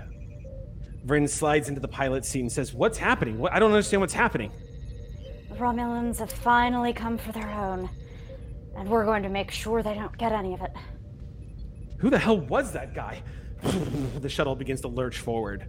Someone who worked for Sela, most likely. Vryn's going a little bit faster than he should be. But you guys tear out of the cave complex. Up on the USS Ross, all is quiet, and you're kind of pacing back and forth on the bridge. I'm not entirely quiet. There were probably lots and lots and lots of activities that I've definitely been researching, because I've been trying to find the possible bug, and knowing that there were signatures beaming down. That's a lot of work, actually. Not waiting for that, and very much actively trying to solve the bug. Yeah. So unless something's currently happening, nothing's happening. And in fact, the alarming thing is after you detect on sensors, Lakat, the shuttle leaving the atmosphere, you guys see the shuttle coming into the view screen as it's leaving the planet, along with the two other decoy shuttles that are now moving back into range of the USS Ross. I want an immediate scan of the shuttle to make sure how many participants and which signatures are on board. There is a single Jem'Hadar on board. The scattered life signs, which you can only assume might be coming from an energy source that's containing the changeling, but you do not detect a changeling. No and problem. You definitely detect the life forms of a Orion, an Andorian, and a Cation. Excellent. One quick glance at the crew that has been anxiously awaiting, letting them see that so as to calm their nerves slightly. Chief, is Chief down in engine room, or are you on the bridge? On the bridge for this. We've been monitoring it. Okay. Great. I look to you now that the captain is safe, or at least, we assume. Reestablish communications. I would love to know what happened. Dejam them. Right away. and I'll get to work on that. It's easy. Yeah. Canceling a few algorithms, and all of a sudden you have an open channel to the captain. And we've established communication. Go ahead, Commander. Captain! Bring the ship to red alert. Oh boy. Red alert! Prawl initiates red alert. The klaxon blares throughout the ship. Ox crew immediately scrambles to their battle stations. Everyone begins to lock down. Solon locks down and 10 forward. Everyone assumes positions. Families get in their positions inside those who are still on board the ship. Captain, was there a confrontation with the Romulans that beamed down to the planet? I found a holo transmitter. They asked to hand over someone we don't have. They said that they were going to take out our ship. Be prepared to get out of this system as soon as we're on board. Understood, Captain. Would you like someone to meet them down in the shuttle bay? Would love that. Thank you, Olin. I will go. Okay. All right. One sec. Okay. So, when you get down to the shuttle bay, and the shuttle bay doors open, you see a Jem'Hadar helping the captain off the shuttlecraft. Get out of here. The captain does not look like they're in great shape. Looks like they're clutching their side, and McCrell is also helping. But when the captain steps onto the deck, kind of shrugs off the Jem'Hadar a little bit and stands up. It's a lot of pain, Captain, but McCrell's administrations have actually made this manageable. Would you like it to be a little bit more manageable, Captain? We have to get up to the bridge. There. Lift. We have to... Okay. And Olin just takes the captain's hand. Okay. And does the thing they do. It takes only a few moments, but the pain completely subsides in you, Captain. It bleeds away from your body. You're aware of the injury, but a sense of serenity and calm come over you as the Deltan removes the pain from you. And you feel a sharp sense of focus. The Jem'Hadar watches with curiosity. And after a beat, Vryn goes, "Oh, my hand hurts if you want to do that one next." You smack it away, and he goes, "Ow." Actually smack it away. I take it, and I that was just me watching. I do take his hand. So we're going to cut to the doors opening on the bridge. As you step out, you see Commander Exio. You swing down to the bridge. Do we have anything up on sensors yet? Talk to me. Lacat, anything good? Roll reason science and get an assist from Sally. Get an assist from Ross. Yeah, I would love to do a sensor roll. Okay. Want to die? Yeah, what am I rolling for Ross? No, we don't want to die. That's what we're trying to avoid. What's the difficulty I'm rolling against here? The difficulty is going to be 0. Oh, great. Because I got 2 successes. Great. So the Ross is going to roll as usual when it comes to these sensors checks. It's always going to be sensor science. Great. No help from Ross. Nothing is detected on sensors. All right. Well, I won't question the good luck. We'll have to say our goodbyes to Taraz some other time. Take us out. Warp 9.8. Vryn goes, "Aye, Captain." I'll boost the power to engines. Yeah. Run off to engineering. Ross, mark this down on the character sheet. Ross spins 9 power. Mm-hmm.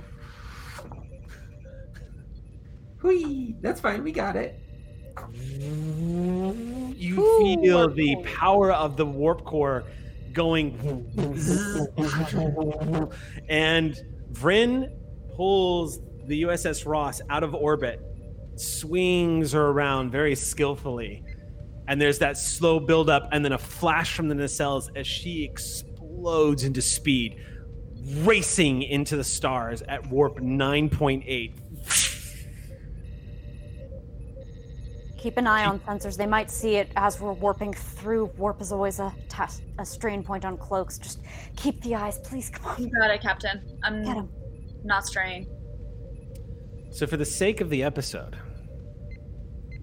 the next scene takes place down in sickbay with the captain sitting on the sickbed. It's an hour and a half after you escaped the system, and there is no signs of pursuit.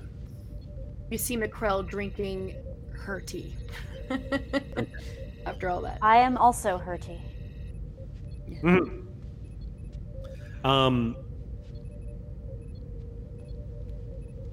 A few moments pass when the doors open, and just to wrap the scenes up here, because this always happens when one of them was in sickbay. If Picard was in sickbay, Riker would come visit. If it was Riker, it was Picard. The doors to the sickbay open, Captain, and Exio, Commander, steps in, and you can see on the sickbay bed is the captain, looking not too much for the wear. Their shirt open, they have bandages across their sort of the under uniform, the tank top, wrapped around, and you see they've got what looks like the small metal patch that's actually regenerating all of the tissue that's been torn and whatnot. The captain will probably be completely regenerated in a matter of hours, matter of minutes, and will be sore for a couple of days. And the two of you, you see McCrell. It's worth noting, Captain, is as you see Exio walk in and glance over at McCrell. McCrell is in her office, very calmly sipping tea, with this sort of yes look on her face, like it's another day in the office, just sitting at my desk. Okay. And it's you're watching this because it wasn't more than an hour and a half ago where you saw this Caitian doctor enter into a hand-to-hand fight with the changeling and win. She just sips her tea very gently and is going back to the data pad as Exio approaches you. Commander? You look better than I've ever seen you, Captain. When she sees you extend your hand, her face falls a little. And, she goes to hand you the ring. But as she's placing it in your hand, she says, Captain, I need your help with something. Anything. What do you need? I need you to take that apart. Why?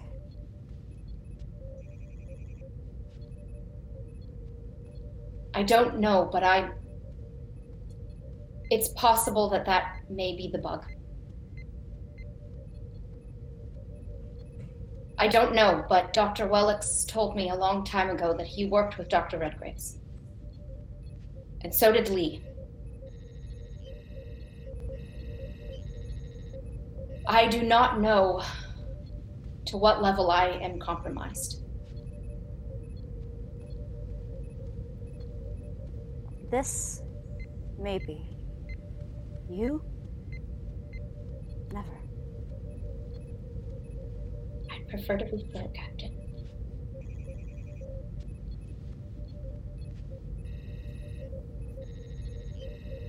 You hold on to that Pipto. You made it yourself. I will. I pull up a chair and I extend to take your hand.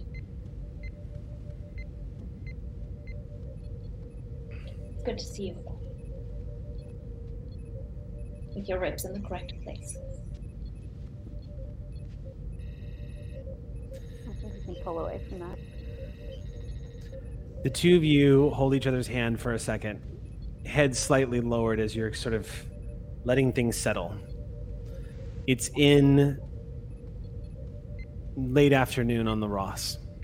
Then we pull out and we see Ox Crew's gone back to their business, but everyone is on red alert still. The ship is on edge. Everyone's in battle stations. Only thing they know is there's someone out there. Someone who's hunting the Ross. But as you leave the system and leave behind a world that was a part of your history, Captain. There's a small sense of satisfaction underneath everything that happened. Because after all of this crazy shit just went down for you and the crew, you bagged your changeling. After 6 years, mission accomplished. And that is where we are going to wrap up Farther From Home. Did we get to the end of this episode, y'all? Yes. We did. We went into overtime, and I want to thank our Aux crew and audience for going with us as we wrapped this up, because it was a long one, but we did it. Man, did we do it. Yes. I'll save that for the next episode of Clear Skies, which will be in over 2 weeks. I can wait that long. I can definitely wait. What are you talking about? We're taking a week off. There's the part of me that's just like, I get a week to just. The idea of doing a cliffhanger. The idea of doing a cliffhanger before an episode of Blood of the Void just felt brutal. So I was like, we're gonna do this. We're gonna get through this. That's right. It would have been right before battle too. Everybody, next week we get Klingons. We get Klingons next week. The only reason I can't be mad about not being here, because I get to watch them. Yeah. The captain with whom I shall one day ship what? Yeah. And I'm just going to say this. Eliza, during the course of this episode, Eliza sent me a picture, and that's all I'm going to say. So, for this, I will say thank you so much for joining us for tonight's episode of Clear Skies and for going the distance with us. So many questions, so many reveals tonight. Man, did we get some reveals tonight. You may have just been introduced to the villain of the campaign. It's tying in to Wellix, what's going on with Exio, what's waiting for you in Shackleton, what the hell is Q going on about, what is going on with Admiral Nala Sri, and are these in fact forged orders from Catherine Janeway? So many questions. And amidst all of this, there is an expanse of space just waiting to be explored. Waiting for the Ross to get back out there. So join us next time on Clear Skies. Until then, we will see you this coming Monday for the maiden voyage of Blood of the Void. And until then, hailing frequencies are closed. Kapla.